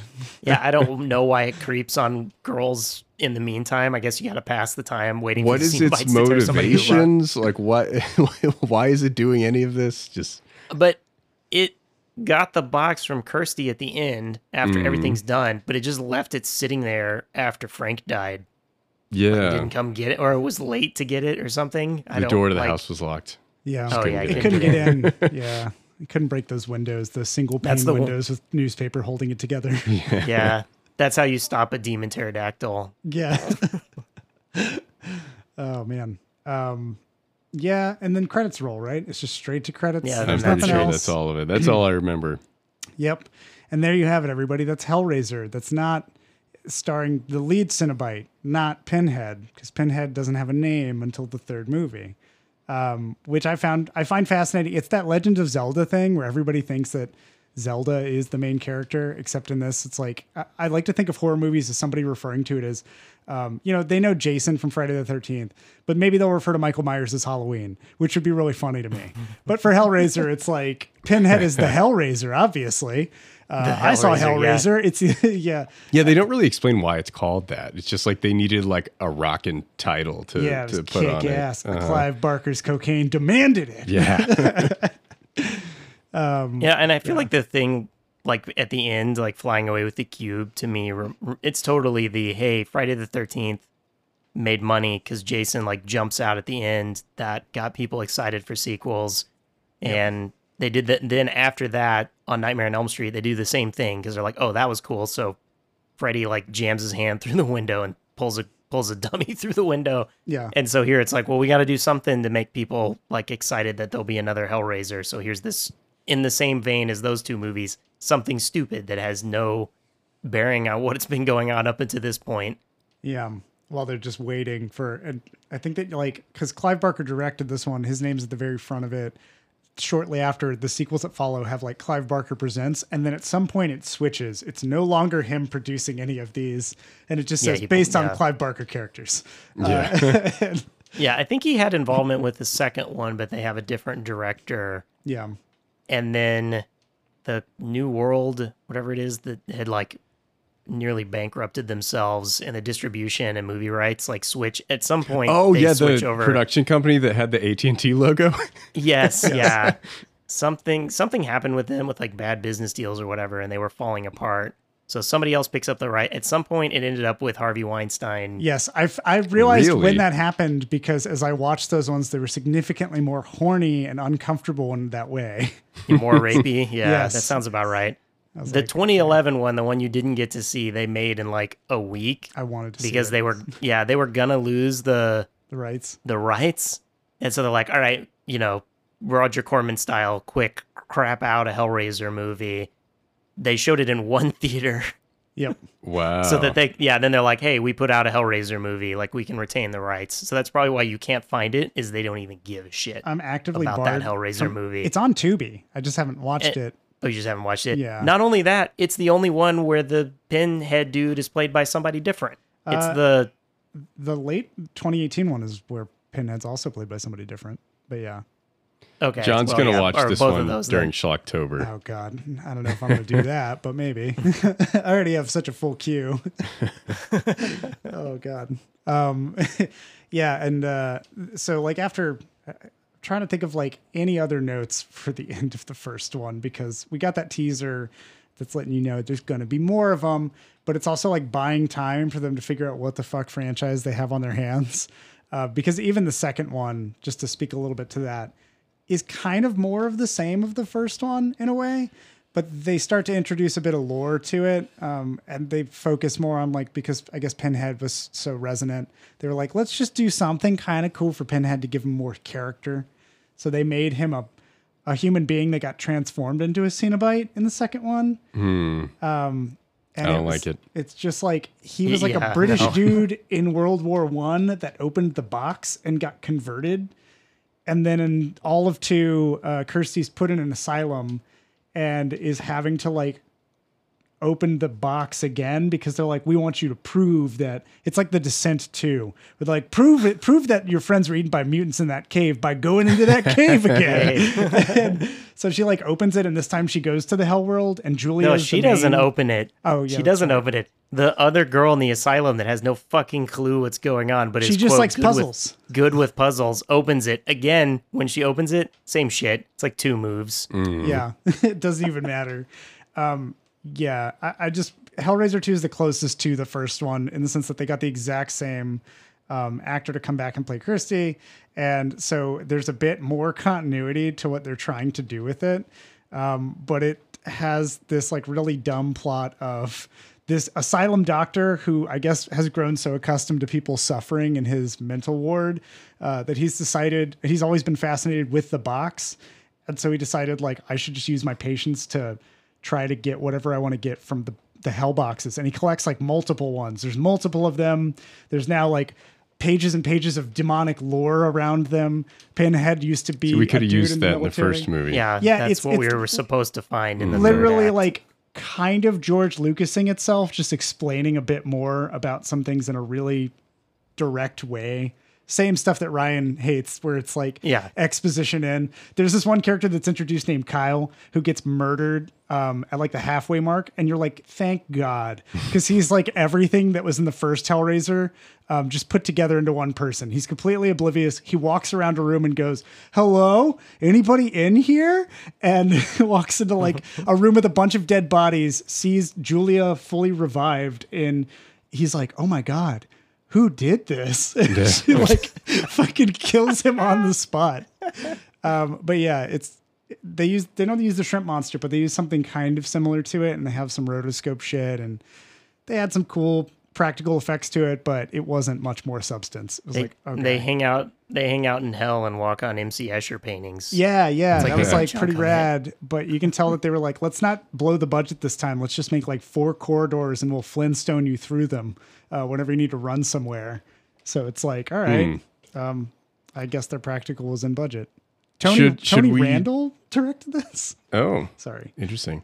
No, you're good. I was gonna say, should we say whether we recommend this or not before you run through the rest Before of these and Yeah, Before we yeah. tear through more. 9 Yeah, that's true. movies? Yeah. Sure. Go, Ryan. Yeah, I'm gonna say no. I do think the effects. Really? Oh, interesting. Yeah, I do think the effects are really good. Like that actually, and for like horror fans that are like already like somebody that would love this for the effects, that is a horror fan, is already seen it or would see it normally. Yeah. Like so I don't like if someone's looking for a horror movie, I'm not gonna be like, dude, you need to go watch Hellraiser. Yeah. I can see where maybe in 1987 somebody was because it was like such a big deal, but like there's nothing else around the effects work. Like I feel like so much else. Like I don't care about the characters. I won't remember their names or the general gist about them anywhere down the line. And then now you can be like, well, tell me about the other people from Friday the 13th or whatever. Fine. Okay. I don't know any of those people either, but there's more of a backstory to like Jason and his mom and, and Freddy Krueger and all that Pinhead doesn't really, he's all mystery. Yeah. Nothing, no substance. And he's barely in it. So yeah, I'm kind of like, I don't know why it made money. And so it got sequels. The sequels all look horrible. And I'm sure you'll tell us in a minute, increasingly horrible. Yeah. I don't know why it keeps pumping money somehow. It doesn't even look like it does. They don't seem to make as much money as the other horror franchises do, and they have less and less a budget every time and make less and less money. I don't know why it's getting a remake again, other than it sells Halloween masks. Like Pinhead just has a cool design, but I'm almost like, you've already seen that. Like it's just in the cultural consciousness of what Pinhead looks like, so you've kind of already seen it. Yeah. I kind of just I was really disappointed. Like I'm honestly like, almost all the other major horror franchises just have something else going on with them that this one, I really thought exploring the like pain, pleasure, opening up this other dimension, someone being pushed to where they're like so greedy to seek out things beyond, and it's their comeuppance. Like that makes sense, but that's not what this movie's about. It's not about anything. Yeah. And yeah, it really is like I can see it. It's a short story. Yep. Right. It really is. It's a basic short story. Stephen King has 100 shitty short stories that nobody remembers that just are like, oh, that's a creepy thing to think about. And then you're done and you move on with your life. Like that's what it is. They stretched it out, not even quite to 2 hours. And kind of, there wasn't anything to it. I didn't feel like. Yeah. I want to point out real quick, Dixon, before you chime in, Ryan's description of Hellraiser 1 and then the rest of the franchise sounds exactly like Godzilla 2016. Because you were like, he's barely in it. I don't even know how the sequels keep making money. I don't know what people are doing. Anyways. Was it Shin Godzilla? Yes. No, not Shin Godzilla. 2016 was the Western one that led to King Kong, and then it led to Godzilla. 2014, I think, was that one, right? No. Was it? I don't 2014 remember. was like the first Godzilla. You're right. Godzilla. Yeah, They've had some others, and I haven't seen all of them. Yeah, so that's right. Yeah. You're right. My brain's all fucked up now. Anyways, go on, Dixon. I'm kind of surprised to hear you say that, Ryan, because you do like these kind of slasher franchises. And I did come around on this movie. Like, it has lots of problems, but I think, like, if you like slasher movies, you'll like this movie for the most part. But Ryan didn't, so maybe that's not true for everybody. But, I'm not a big fan of slasher movies, but I just thought the effects were done so well that it's not a long movie. Like, that enough is worth it. Like, if you like slasher movies, you'll probably like this. If what we're describing to you does not sound good, don't watch it. You're not gonna like it. It's a lot of gore and crazy practical effects and stuff, and some pretty cheesy dialogue and very poor character development. But, overall, I give it a very unenthusiastic thumbs up. Like, if it sounds like something that you'd be into, then check it out. You'll probably like it. Yeah.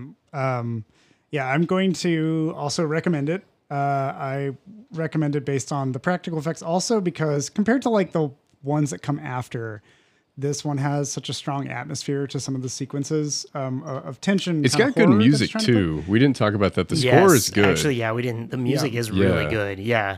And just like the way, it's one of those things where like the dream logic, it's fine, because I think Clive Barker doesn't care about the substance, which is the main problem here. Is like there's not a whole lot that it should go on, so it's a mystery that it continues to go on.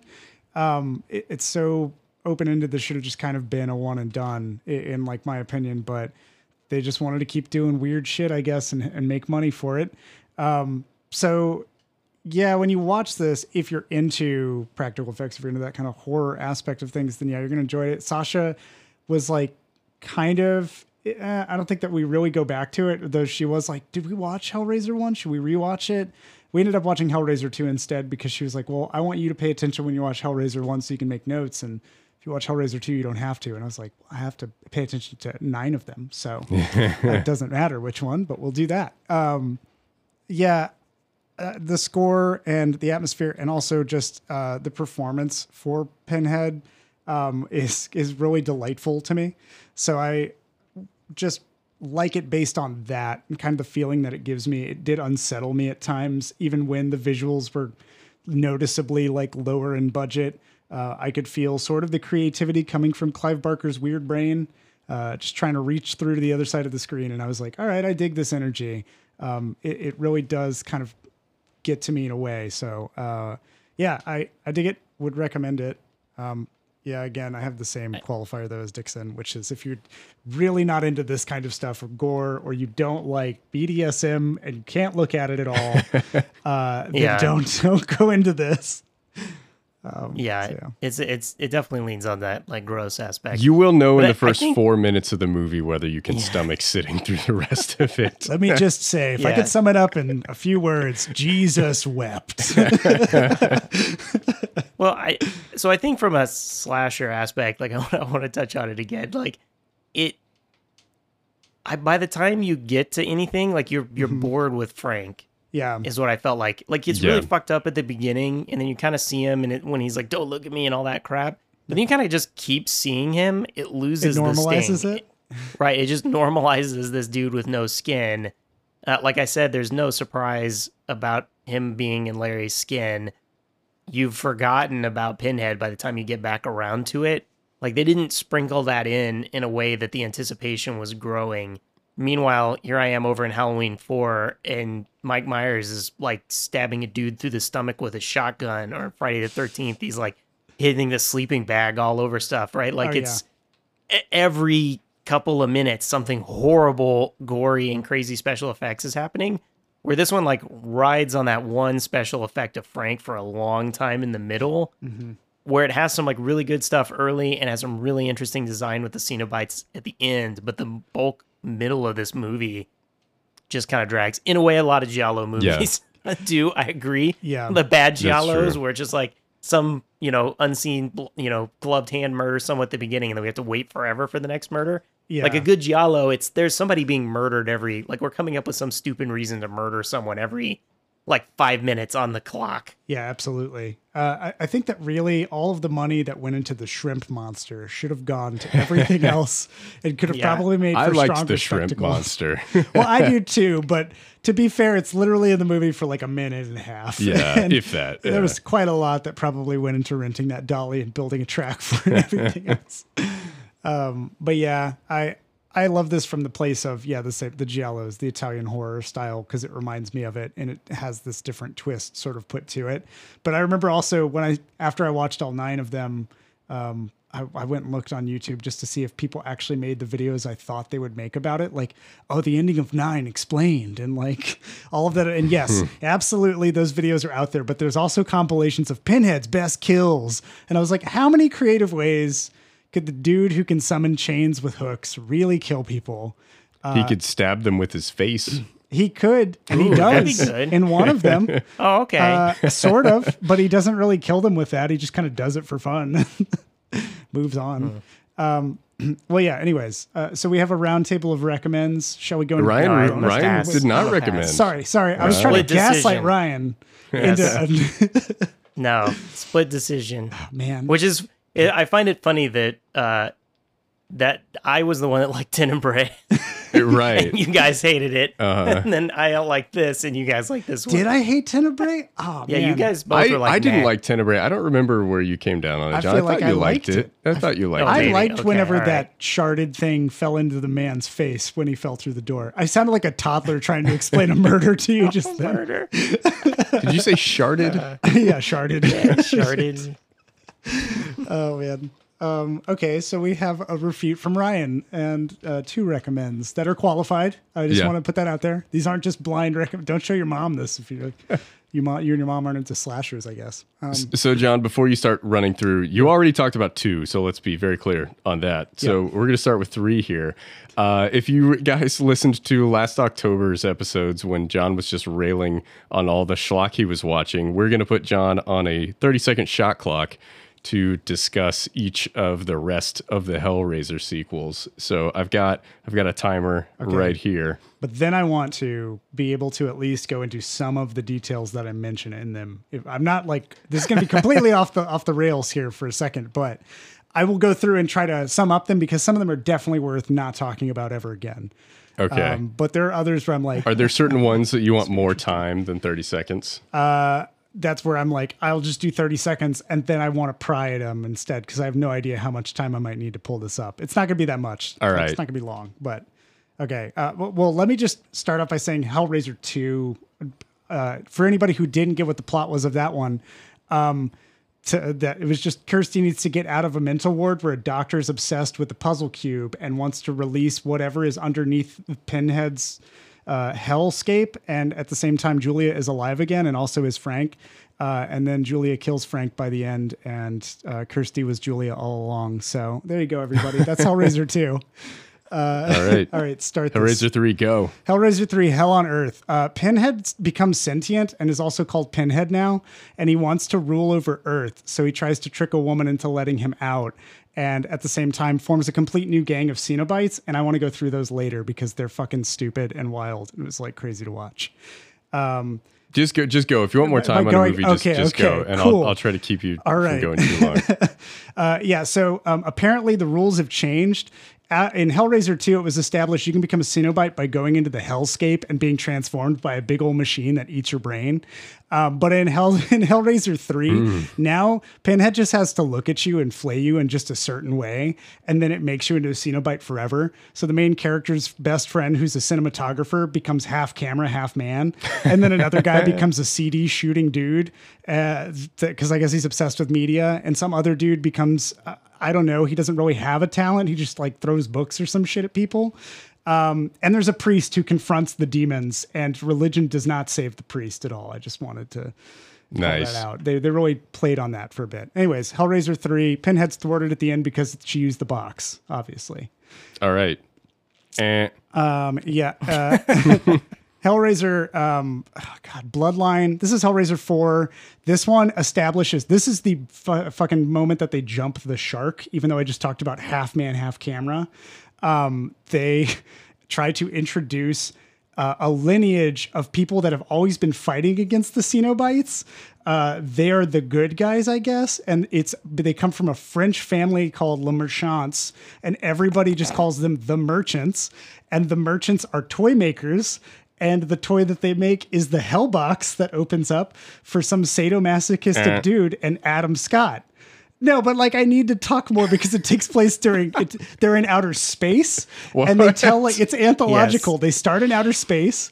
They go back in time to like the 1600s where Adam Scott's alive somehow. And then they go forward into like 1996 where there's an architect who has built a giant hotel that looks like the box because he's the descendant of the family of puzzle makers. And then his whole family's kidnapped. Pinhead uses him to get to the box and gets imprisoned some way. Then is released on the space station, which turns into a box itself and eliminates Pinhead forever.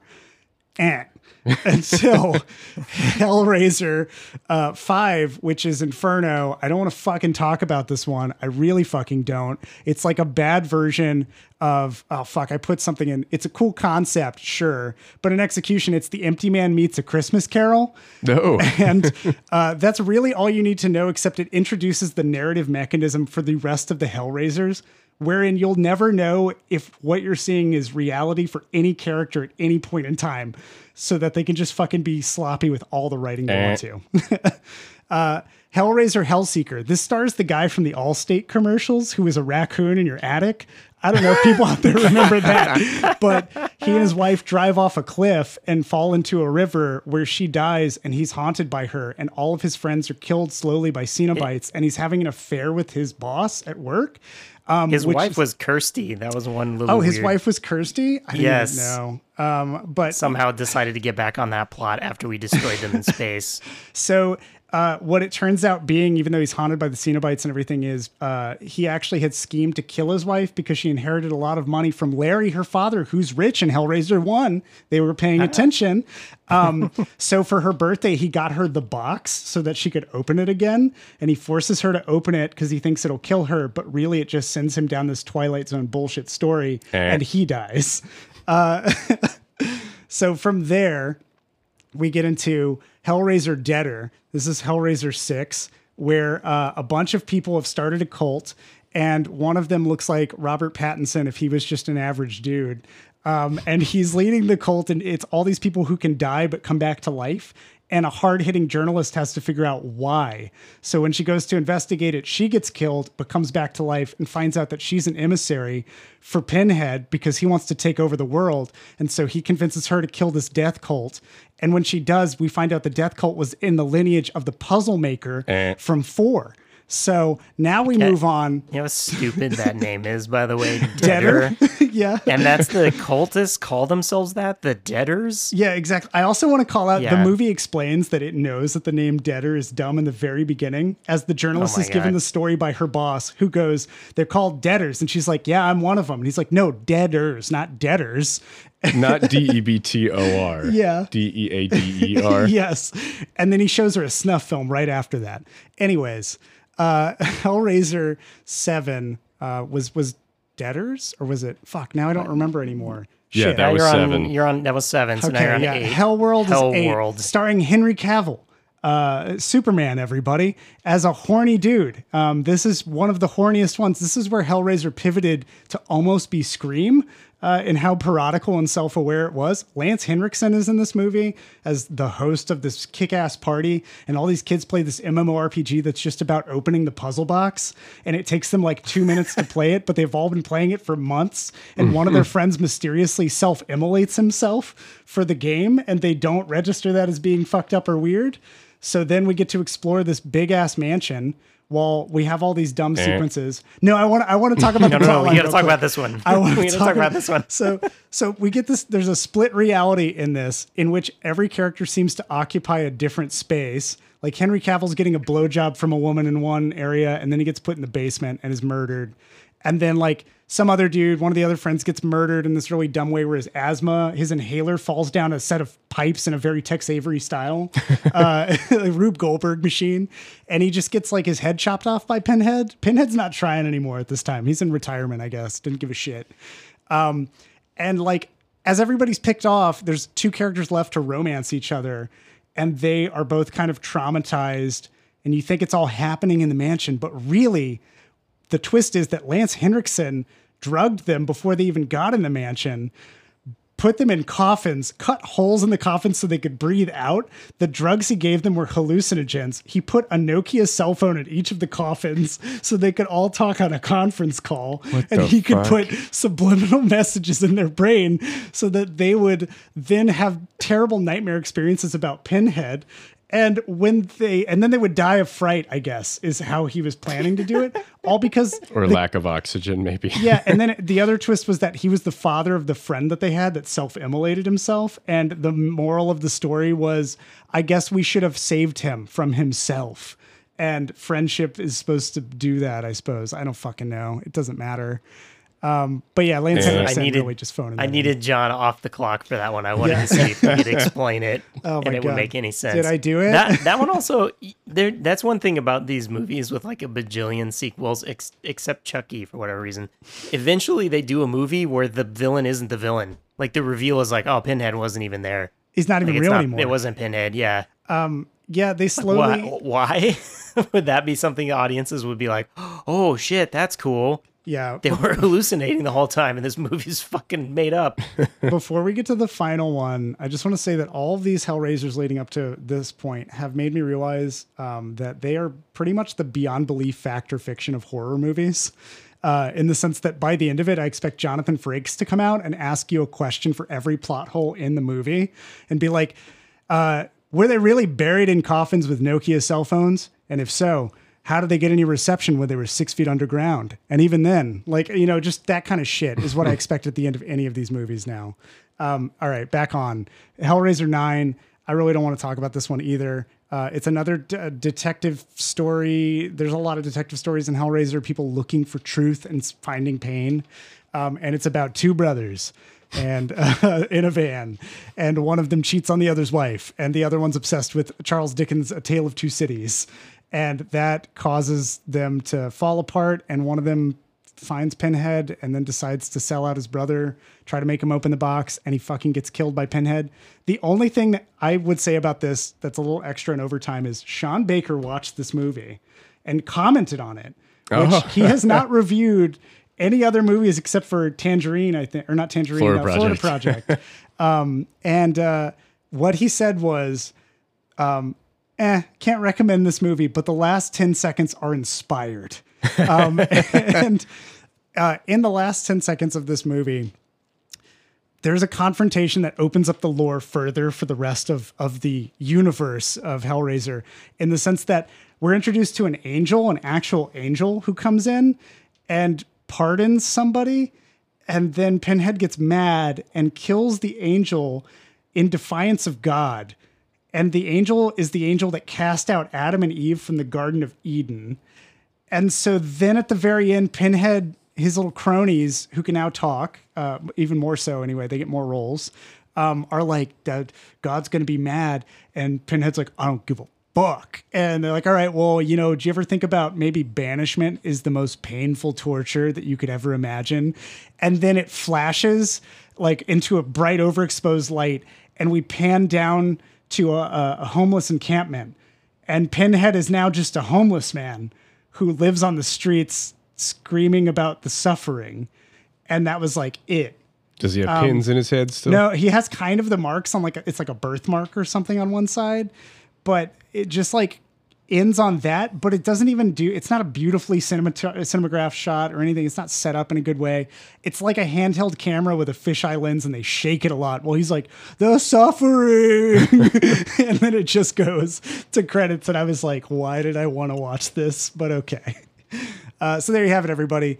That's the other Hellraisers that you missed. If you only watched Hellraiser 1, you don't have to. You were overtime on every single one of them. Even the one that you said, I really don't want to talk about this, you still went 32 seconds. And God damn it, do I love it. Nice. Man. And now you have the remake to look forward to. Apparently they were trying to make the remake back in like 2007, and it's been like an on again, off again project for years, probably because it's crappy. Yeah. And we have these horrible Halloween movies to thank. Not the remakes, because apparently they didn't make enough money to warrant the Hellraiser. These new sequels that nobody's been asking for made money. Mm-hmm. And so now we're going to go back to Hellraiser, apparently. Yeah. I don't think the Friday the 13th remake or the Nightmare on Elm Street remake, did they make money? I know they were not received well. I don't think so. I don't know. Yeah, that first Halloween remake kind of did, and the second one was terrible and like fell apart really fast. I want to real quick say, I have recommendations from this batch that I watched for people who are truly just like, fuck it, why not? I'll watch a terrible movie. I have some favorites, I would say. Yeah. And my favorites are Hellraiser 3 is great to watch with people, because it's the moment that Hellraiser pivots from trying to be creepy atmospherically in any way, shape, or form and starts trying to be Terminator 2. Okay. Every Cenobite walks very slowly and intentionally towards people and doesn't run ever. But every character has a one-liner that they have to blurt out before they say. Like at one point, whenever this priest comes into the play, the main character's running away, and I linked it to y'all. And she's just like, Father, you have to help. I have to get to my apartment. And he's like, what's the matter? And she's like, the demons are after me. And he's like, there's no demons. And the doors open and Pinhead walks in and she's like, then what the fuck is that? It's got good shit like that. And then I would say Hell World, the one where it's a video game, is so fucking ridiculous and over the top and so stupid. And Henry Cavill's in it too. It's funny to watch Henry Cavill. At one point, he says, spooky pussy. What? Some shit like that. Oh my God. He literally does that. And then he giggles and runs away on camera. And it's like, I'm sure that's a genuine laugh of like, why the fuck am I doing this? I will look that up on YouTube. I will not watch the movie. I'll find the clip for you if you can't find it on YouTube. It's great. And then the only other one that it's like the last at my recommends would be the Hellseeker one, just because if you've ever wanted to watch the guy from the Allstate commercials get all kinds of like sexual encounters that are completely unwarranted, if you really want to know that's when I knew it was a Harvey Weinstein movie, because the plot hinged completely on this guy having every woman after him, and they were all of like this certain complexion. And I was like, okay, sure. But like, this is Dennis Haysbert, like the dignified guy, or this is like the you other got to Allstate. protect yourself from mayhem, like the me. Mayhem Yeah, guy. that one, yeah, that with one, Dean yeah. Winters. That's his name. Dean Winters, yeah. Yeah, Dean Winters is so desirable in this movie. There's a scene where he goes to get a candy bar from a snack machine, and like in the snack room of his office, and his boss is like, can I help you? Do you need something? And he's like, what are you talking about? He's like really confused. And then she just pushes him up against the candy machine and grabs his nuts and like starts kissing him hard. And I was like, what is happening in the movie? And even he's not sure why it's happening. I was like, all right, this is fucking dumb, but I'll stick around just to see the mayhem dude and what he does. So yeah, I'd recommend it for the novelty of being like, that's the guy from the Allstate commercials. That's a very weak recommend. But yeah, everything else, fuck that. Don't care. Hellworld's fun for Henry Cavill, and Allstate guys makes Hellseeker good, I guess. Or not Hellseeker. Whatever else it is. I don't remember what it is. It is Hellseeker. Sorry. Anyways, well, did y'all have any other closing remarks after that clusterfuck of words? Do you have any questions for me about the things I've seen and the things I've lived? No, when I even want The sights you've wondered. The sites, that was the other thing. There's a Such through sights line you've of seen. using the same fucking lines from the first Hellraiser in all of the sequels at one point or another. Oh god, Like in Hellraiser 5. like some Star Wars shit. Yeah, in Hellraiser 5, this dude is like, or no, it's in Hellraiser 3. There's a nightclub owner who gets like the box, but it's become a giant pillar that has Pinhead on it or something. And he has to lure women to his bed so he can fuck them, and then they can be eaten by the pillar and rejuvenated, I guess. And at one point he's like, come to daddy, for like no fucking reason. He's never done anything like that. He just does it. I'm like, all right. And then later they're like, we have such sights to show you, for like random people will say that. And it's like, all right. You said it before. It's fine. Don't have to do it again. So anyways, that was For the real fans, they get up and cheer in the. It's I'd say cheaper in to write the the- screenplay when you copy and paste from the previous movie. Right, from previous one. I would say they get up and stand up and clap in the theater, but these are all direct to video. So. yeah. Well, I mean, I don't know. Like Michael Bay doesn't write a screenplay. He just goes in for full VFX. It's cheaper there. But yeah. Transformer go boom. Yes. Yeah, there's some cool Cenobite designs overall, but the rest of it's just shit. It doesn't matter. At one point, Pinhead has a dog, because why not? Does the dog have pins in its head? Yeah, pins it all over does. the dog. It's a yeah. Cenobite dog, so it's obviously, and then it gets completely obliterated. It like runs into a wall and like splats, just like the Gobble Gobs do. Yeah, fucking whatever that was. I don't know how many hours of my life that is anymore, but I know that it was less than it should have been. Like, I'm so glad they didn't try to pad runtime. I bet the average runtime on this is like 84 minutes, right? Like, Yeah, it's like an hour and 20, hour and 30. It fluctuates Yeah. between these two. Yeah. Yeah. They never make it to the hour 30 for sure. Credits keep up that. So was thankful for that, everybody. And I made it through. I'm ready for Schlocktober, I suppose. I need to do like a palate cleanser before. yes, you do. You can't go from 9 Hellraiser movies in 3 days right into Schlocktober. We're recording this just before the first day, a couple days before the first day of October. So you got a little bit of time to. Precipice of sanity. Yeah. Time to watch Hulu's Hellraiser. Yeah, right. that'll cleanse it. Well, yeah. I don't have any other notes. Clive Barker, I would say you need to get a grip on your property, but I don't know that I really want that. I don't know that I want anything else to do with Hellraiser right now, so I'm kind of done. He's sitting so back am and I. collecting checks. Well, everybody, stick around because we have such sights to show you after the break. I was paid to say that. All right, we'll be back.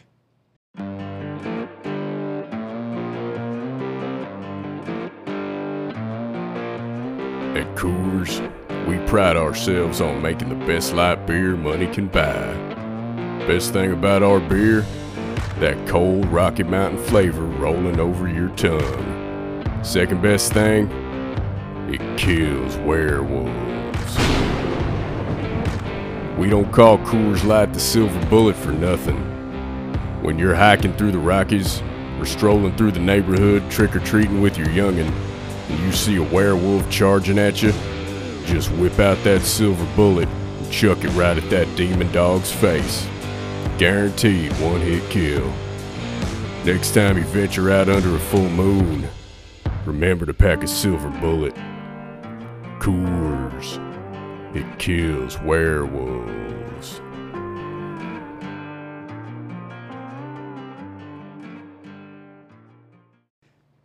And we're back, everybody, with Recommend or Refute. You know the rules of the game. We go around the table, we give you a movie that you should spend time with, or we tell you about a movie that, hey, you know, maybe you shouldn't spend time with it. Maybe some of us even spoil it sometimes, like if it's X or something, Dixon.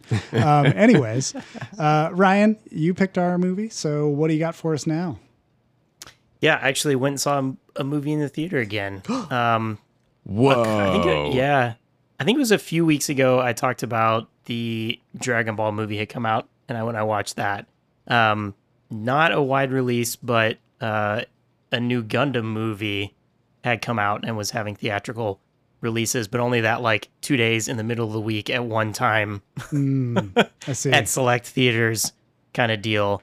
But What for is me, Gundam? that's awesome. Giant robots? So Gundam, Gundam. If you guys can see camera, you at home don't on the podcast, but there's a wall of them back here behind me because I build them. They are fighting robots. Hell yeah, they are. It is a series, and this is important to me explaining the point of this movie, I guess. It is a series that started in 1979 and has been running continuously since in different iterations. There's like one timeline that they kind of continue to follow and fill in gaps, a la Star Wars. Like it just has so many sequels. Every last thing has been explored. It goes like a million years in the future almost from where the start is and tells like what happens at that point and comes back and fills things in. It's completely ludicrous. And then they have all these side stories, one of which is just like a world where they decide the Earth's fate by having these giant robots fight, and your willpower is what decides if your robot fights well or not. And then it's kind of been coming and going like on and off with these other like offshoots. The biggest one in the United States was Gundam Wing that was on Cartoon Network. And otherwise, and it has spotty, Except for G Gundam too. following in. Remember Yeah, G Gundam too. and original Gundam kind of got some play here in the States.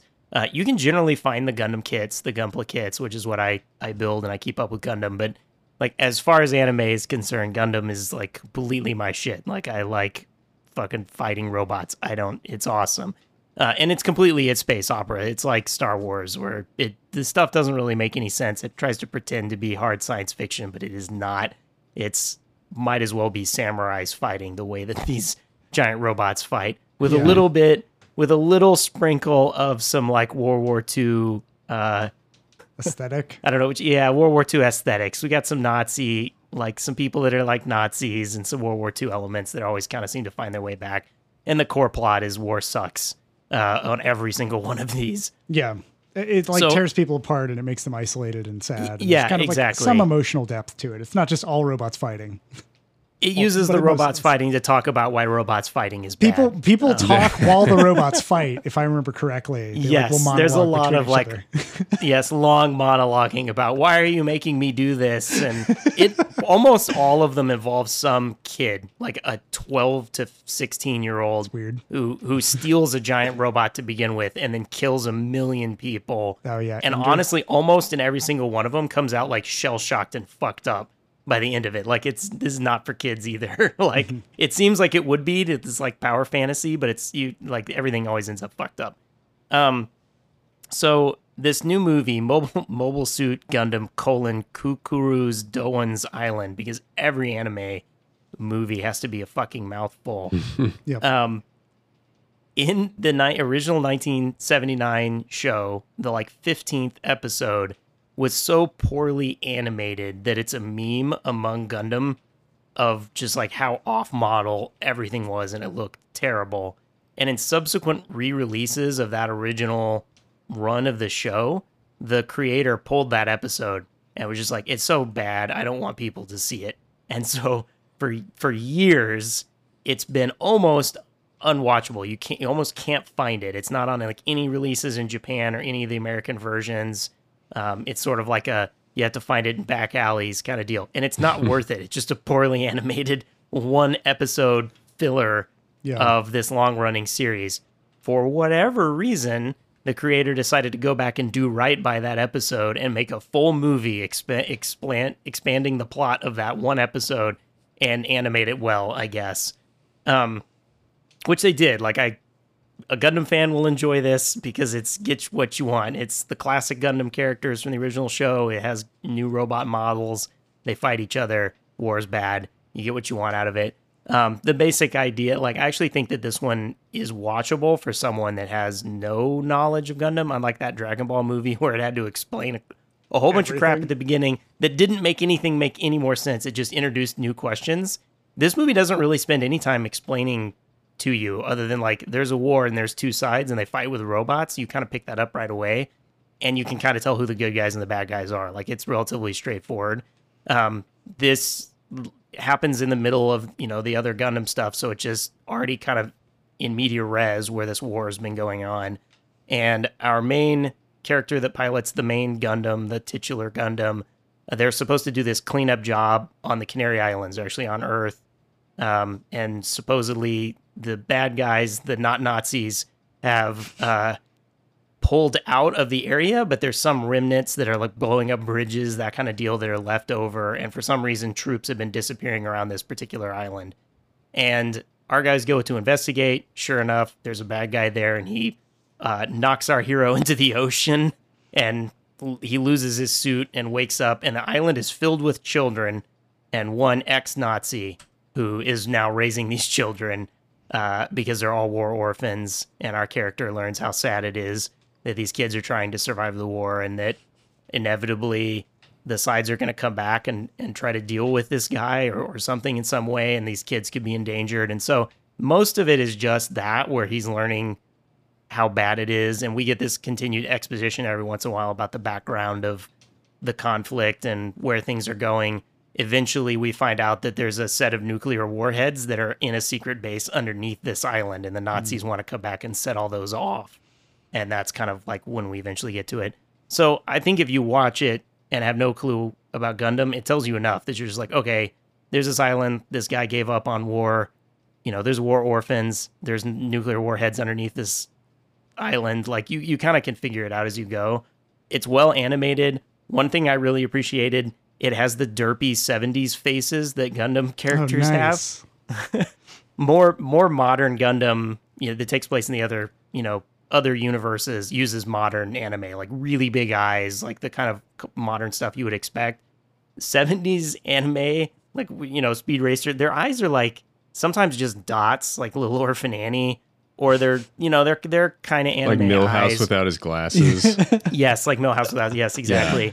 But they all have these like exaggerated expressions and like comical, like way too, for a war show, like way too over the top animation, and just their faces and stuff. I don't know how to describe it. They're like derpy, weird. But the aesthetic of this movie is like that. There have been later Gundam things in that same universe, but they don't quite nail the original tone and feel of the show. This one does, which is a mix of stupid episodes where they like run out of salt and have to find salt to keep their ship going. Crap. We need ship salt, damn it. Yes, Is that exactly. like the gasoline of this world? Yeah, right. The cook couldn't cook the meals without salt because you need salt in your diet. So it was you're right. And then the next episode is murdering 1,000 people. Like the tone Back in to the 70s political conflict anime, now that we have salt, boys. yes, is all over the place. Wait, do they and so I murder like that the people design for worked. salt? Are these Yeah, like I salt guess you wars? have to if you need. Yeah, the salt wars. So it hits that tone. The robots are. It's interesting. We talked about the animation last time, John, with Dragon Ball. Yeah. This one is all computer generated, but it looks. That's just the style everything is now.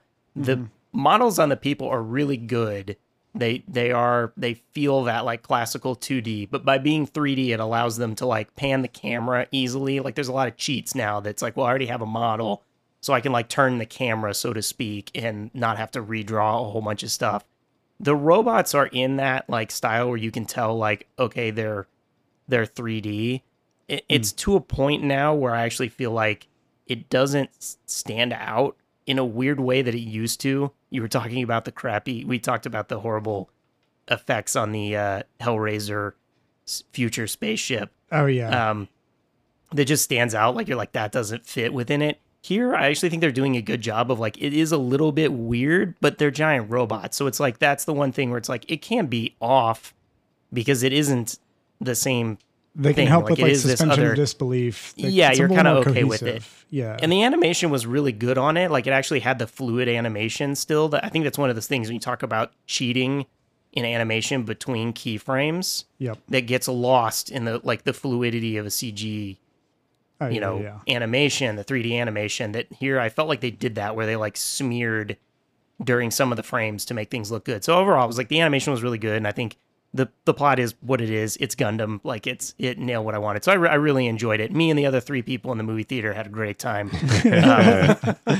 And it referenced things that Were you would they expect your to see. wife It's and cool kids? to see it. No. I actually, honestly, I had realized too late that it was only like Wednesday, Thursday, Wednesday, Thursday showing or whatever it was, Tuesday, Wednesday.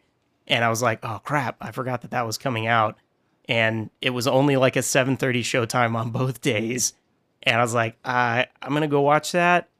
And I said bye to my family. And my daughter says to me, she's like, where are you going? I was like, oh, I'm going to watch a movie. And she was like, oh, with who? And I was like, nobody, me. just me. Yeah. I love going to movies alone. It's very relaxing. But Yeah, it's it was just- cool, right? Yeah, like I pulled in, sat down, watched it. It was great. I, took my time with it. It was fun. But yeah, just let my own child's like, you don't have any friends here to go watch a movie with? Yeah, anytime Dixon So- says it's fun to go to a theater alone, I just see him sitting in the seat and I hear the taxi driver music playing. We can go to Should be other a- movies. Should be a moviegoer like other moviegoers. Yeah, like other movies. Yeah. Hitting on the woman at concessions. Yeah, I get the. Do you have any of those Reese's Pieces? Oh man. Okay. So what was the name of the Mobile Suit Gundam movie? Mobile Suit Gundam Kukuru's Doan's Doan apostrophe S Island. Oh yeah, I know. And there's a Dixon and I colon in both there have it up. somewhere. I just wanted you to say it again, so people. To see if I could remember. Yeah. So you would recommend it? Yeah, I would recommend it. I actually think if someone out there is like, oh, Gundam seems like something I'm interested. that I would be interested in, but there's a million different TV shows and movies. I have no clue what to do. This one's like a good dip your toe in Yeah. to see if you like the aesthetic and the type of story, because it's exactly what you would get out of any other Gundam property, just sort of distilled to one, One narrative. succinct narrative. Yeah. It's kind of what I like. It's a double-edged thing for like anime movies specifically, is that they, although in this one's case, it seems like it kind of plugs into the rest of the series, the original, but most of them are like, and this movie's going to happen in between like a storyline that we have going on TV. And none of the characters that are introduced in those movies ever make it to the end of them, or we never hear about them again. So it's always like this encapsulated story just to snag extra people, I think, or it just can tell a grander tale without Yeah. being bound to things. There's a lot of those Gundam Yeah. movies where, it fills in between one thing and it's a bunch of people that have no relevance anywhere else. That's right. This one, though, to me, it felt like the kind of thing where back in the day, you'd read comics. You just had to come in and read Batman. You couldn't go back and read the beginning. And there'd be in there like little editor notes that are like, oh, if you want to learn more about this, go read issue, whatever to find out what happened. Yeah. This one can kind of fit in that way where if you're like, all right, what's up with Gundam? You watch it, the character Kukuru's Doan doesn't come back, but our main Armoro Ray and the rest of the white base, they are the core story. So when you come back to it, all of those people will be there and have adventures, and you'll kind of understand like, well, how did they get here? And Yeah. right, and you'll be able to sort of enjoy it that way to go back and Make me want to you know, watch Gundam, Ryan. consume new. It's awesome. It's too cool. Except for the one where they're all chibi. I don't give a shit about that one. Oh, the SD Gundam? I yeah. don't know shit about SD Gundam. Yeah. I'm with you. That's a hard... No, I don't build those. I don't watch those. I don't care about those. Cool. Well, thanks for the rec. Dixon, what do you got for us? Cool. So I saw a lot of new movies this week, and none of them were very good, unfortunately. Like, been a lot of new stuff that's come out over the past couple weeks. I did see Moon Age Daydream again with John, and it was still wonderful on a second watch. So still recommend that. But the other stuff I saw, it's like most of it was not quite good enough to get there. The movie that I think is probably the most interesting to talk about is Don't Worry, Darling, which is the new movie from Olivia Wilde. There's a lot of like gossip and controversy around this movie with, Olivia Wilde and Harry Styles getting together on set, and apparently Florence Pugh and Olivia Wilde butted heads a lot during production. I was interested to see it because I really loved Booksmart, which was Olivia Wilde's first directed movie, and this is her second. So I was interested to see how she would follow that up. And I really like Florence Pugh. I think she's just one of the best actors working right now. And so I was interested to see how she would do in this. I think she always picks really interesting films for the most part, aside from Black Widow. But I was interested to see where this would go. It's, the general plot of the story. I'm sure, like, you've probably seen this movie in the news or seen the trailer. It's this weird suburban desert society where there's this group of dudes who all revere this guy who seems like this kind of cult leader dude played by Chris Pine. And all of the men work at some company that Chris Pine runs where they are allegedly working on some form of new technology to, better the government or something. It seems to take place in the 50s sometime. All the wives are very much like 1950s housewives. They, stay at home all day. They don't work. They are supposed to like stay in their homes, or they're not allowed to drive cars. They have to take a shuttle to like the shopping area and the pool, and they basically can be at home. They can go to the shopping area, the pool, the restaurants, and go back. And that's really all they're allowed to do. Early in the film, Florence Pugh's character has a friend who starts kind of freaking out and having a mental breakdown. She's like, there's something going on here. This place is wrong. We need to get out of here. We're not supposed to be here. And everybody's like, what? You're crazy. Like, what are you talking about? She's going insane. And then basically they're like, well, she left town. She went to the headquarters at the company. And that's the one thing they ask us not to do, is to go to the headquarters. We can do anything else we want, but if we go to headquarters, then we're in danger, and we could endanger everything that we're working for in this weird, fucked up society. And so they're like, well, she's going crazy because she broke the rules and blah, blah, blah.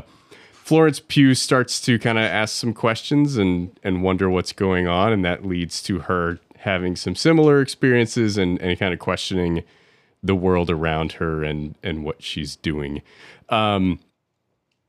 I asked John and Ryan before, I was like, can I just spoil this so you guys care? And John was like, well, I wanted to go see it, so I won't spoil it. I will just say, ahead, I won't do it. I'm just going to say that the concept has been done before. It's basically a famous movie from 1998 that I will not name. It's like basically the exact concept of that movie, and just done in a little bit different fashion.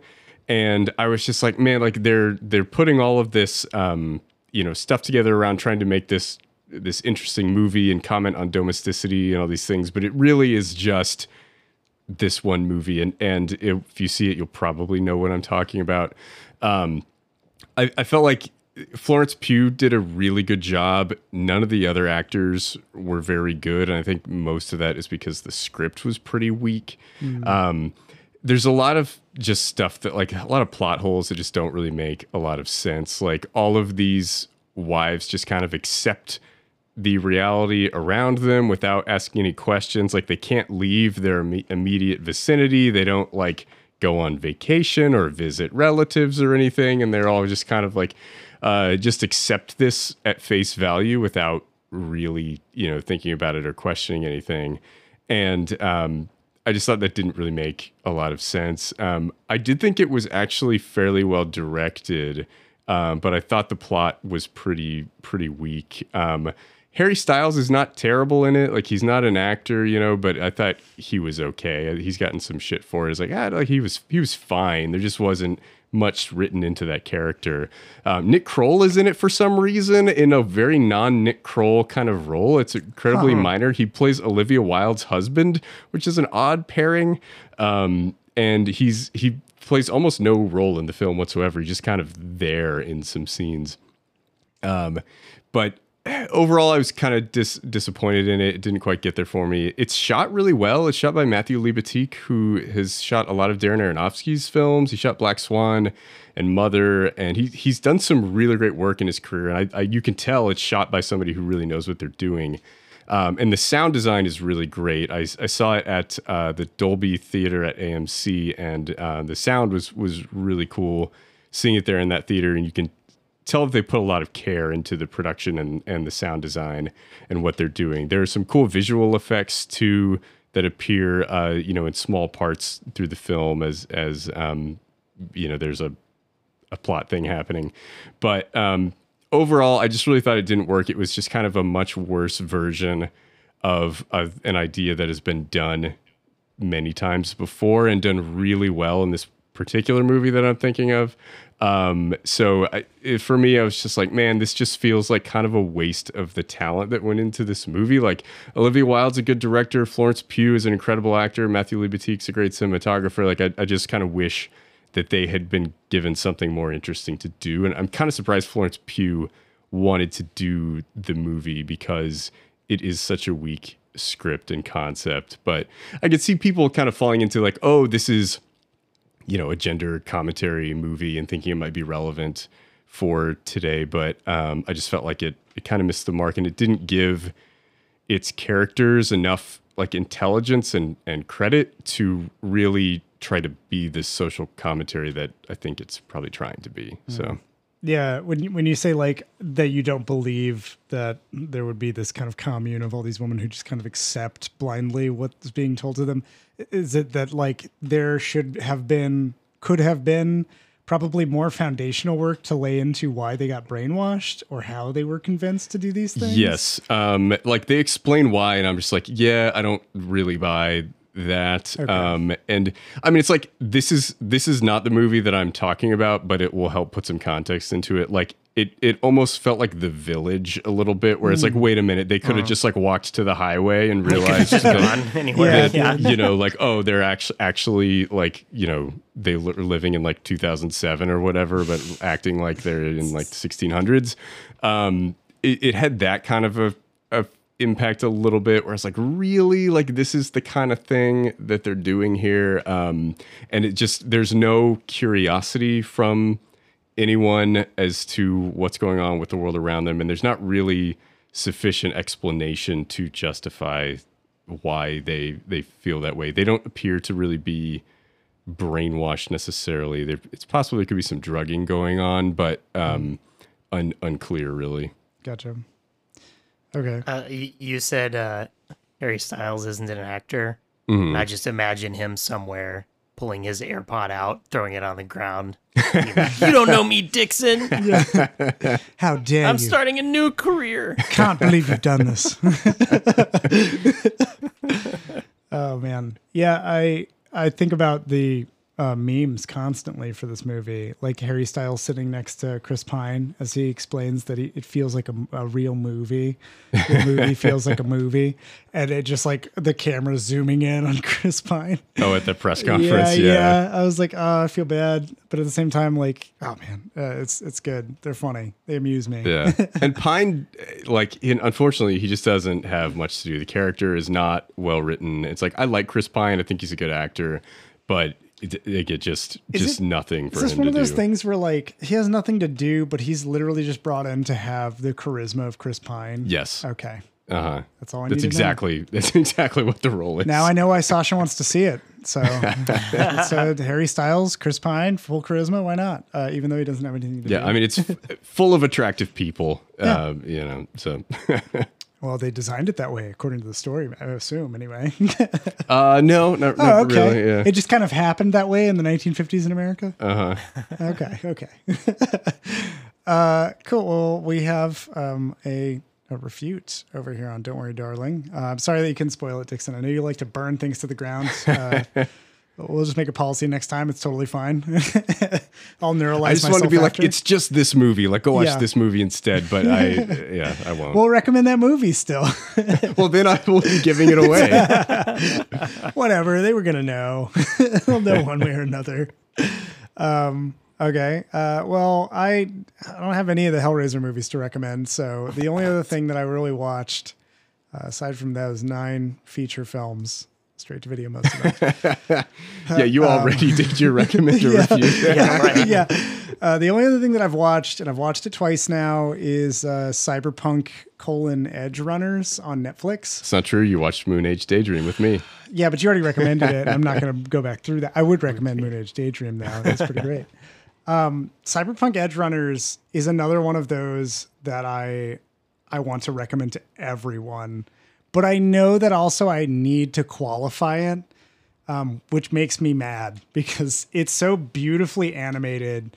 It's a 10-part series. It's not a movie.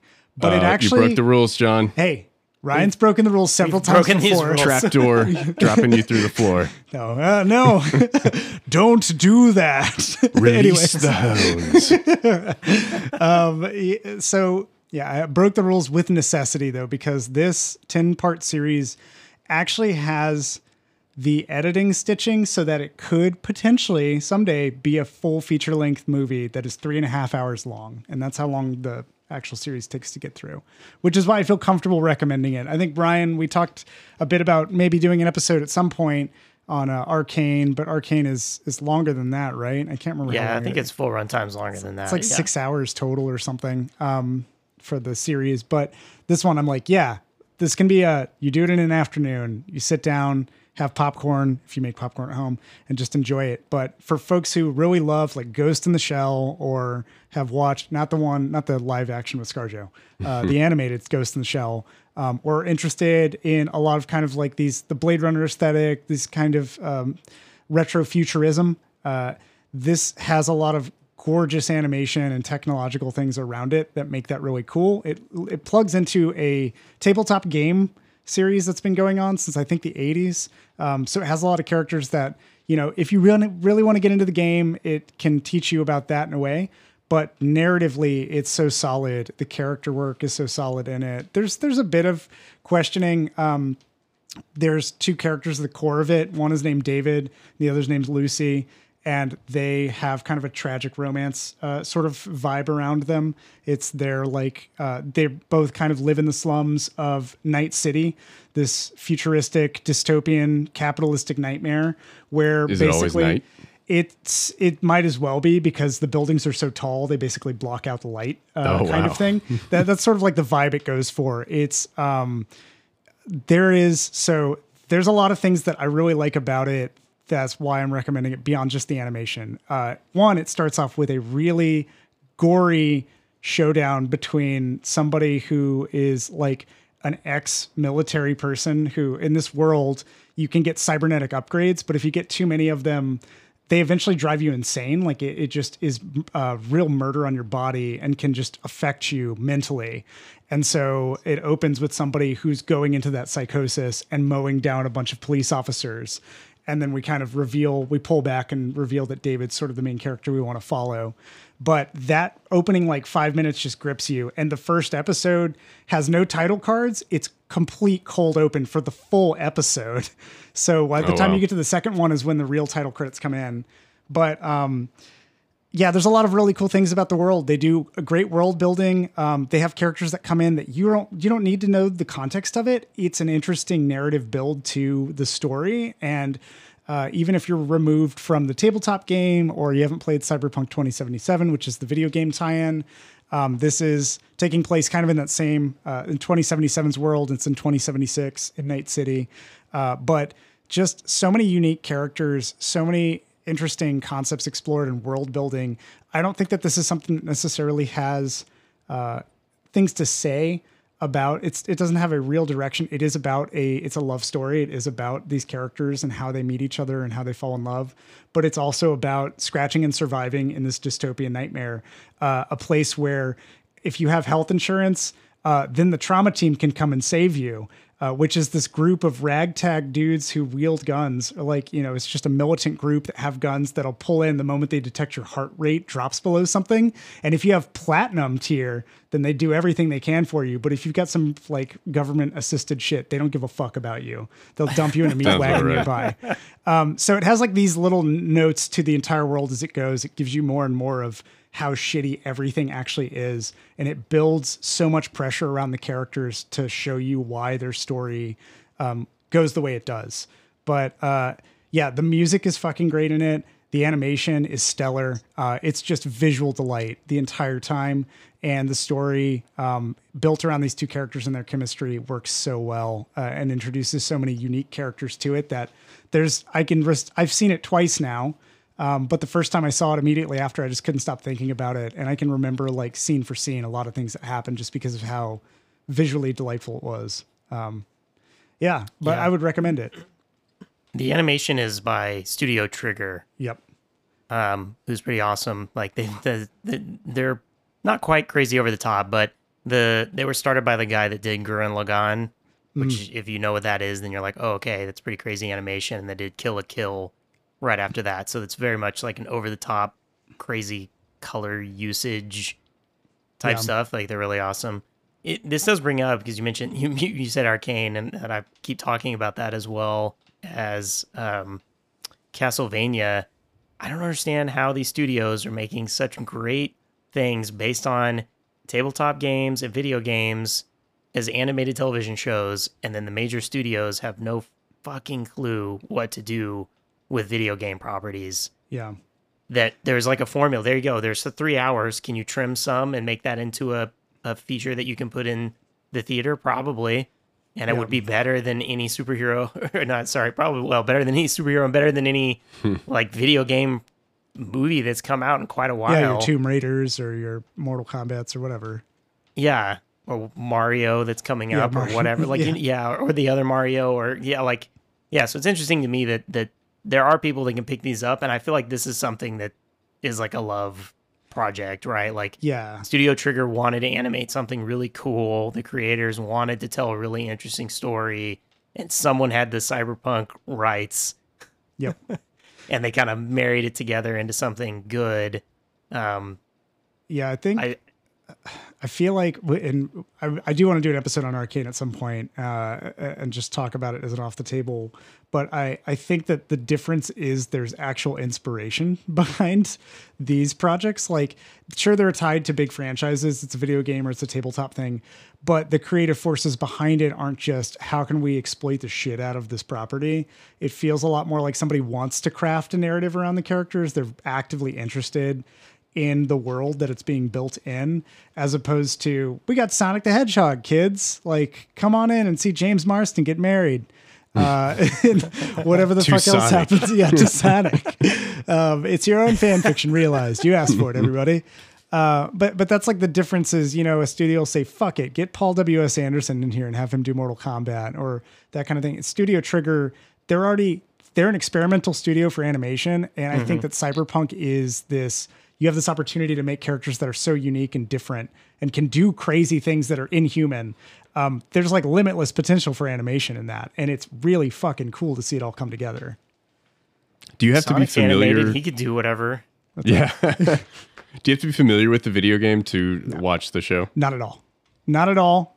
If you end up wanting to dive into the video game after, it makes the video game even more cool, but it doesn't intentionally try to do it. It's not like name dropping. There's a lot of guns and stuff that shows up in the anime that people that play the game are like, oh my God, I have that gun on my character and whatever else. But the movie does not turn to the camera and go, this is that gun. Like, you just inherently know it. And the characters also, the guns are selected for certain things too. So like, even in the context of the movie, when a character's using a specific gun, the animator gives that character a certain weight because the gun's supposed to carry that. Like, the kickback's so crazy, or the shit that it does is supposed to be so wild visually. Here's what it looks like.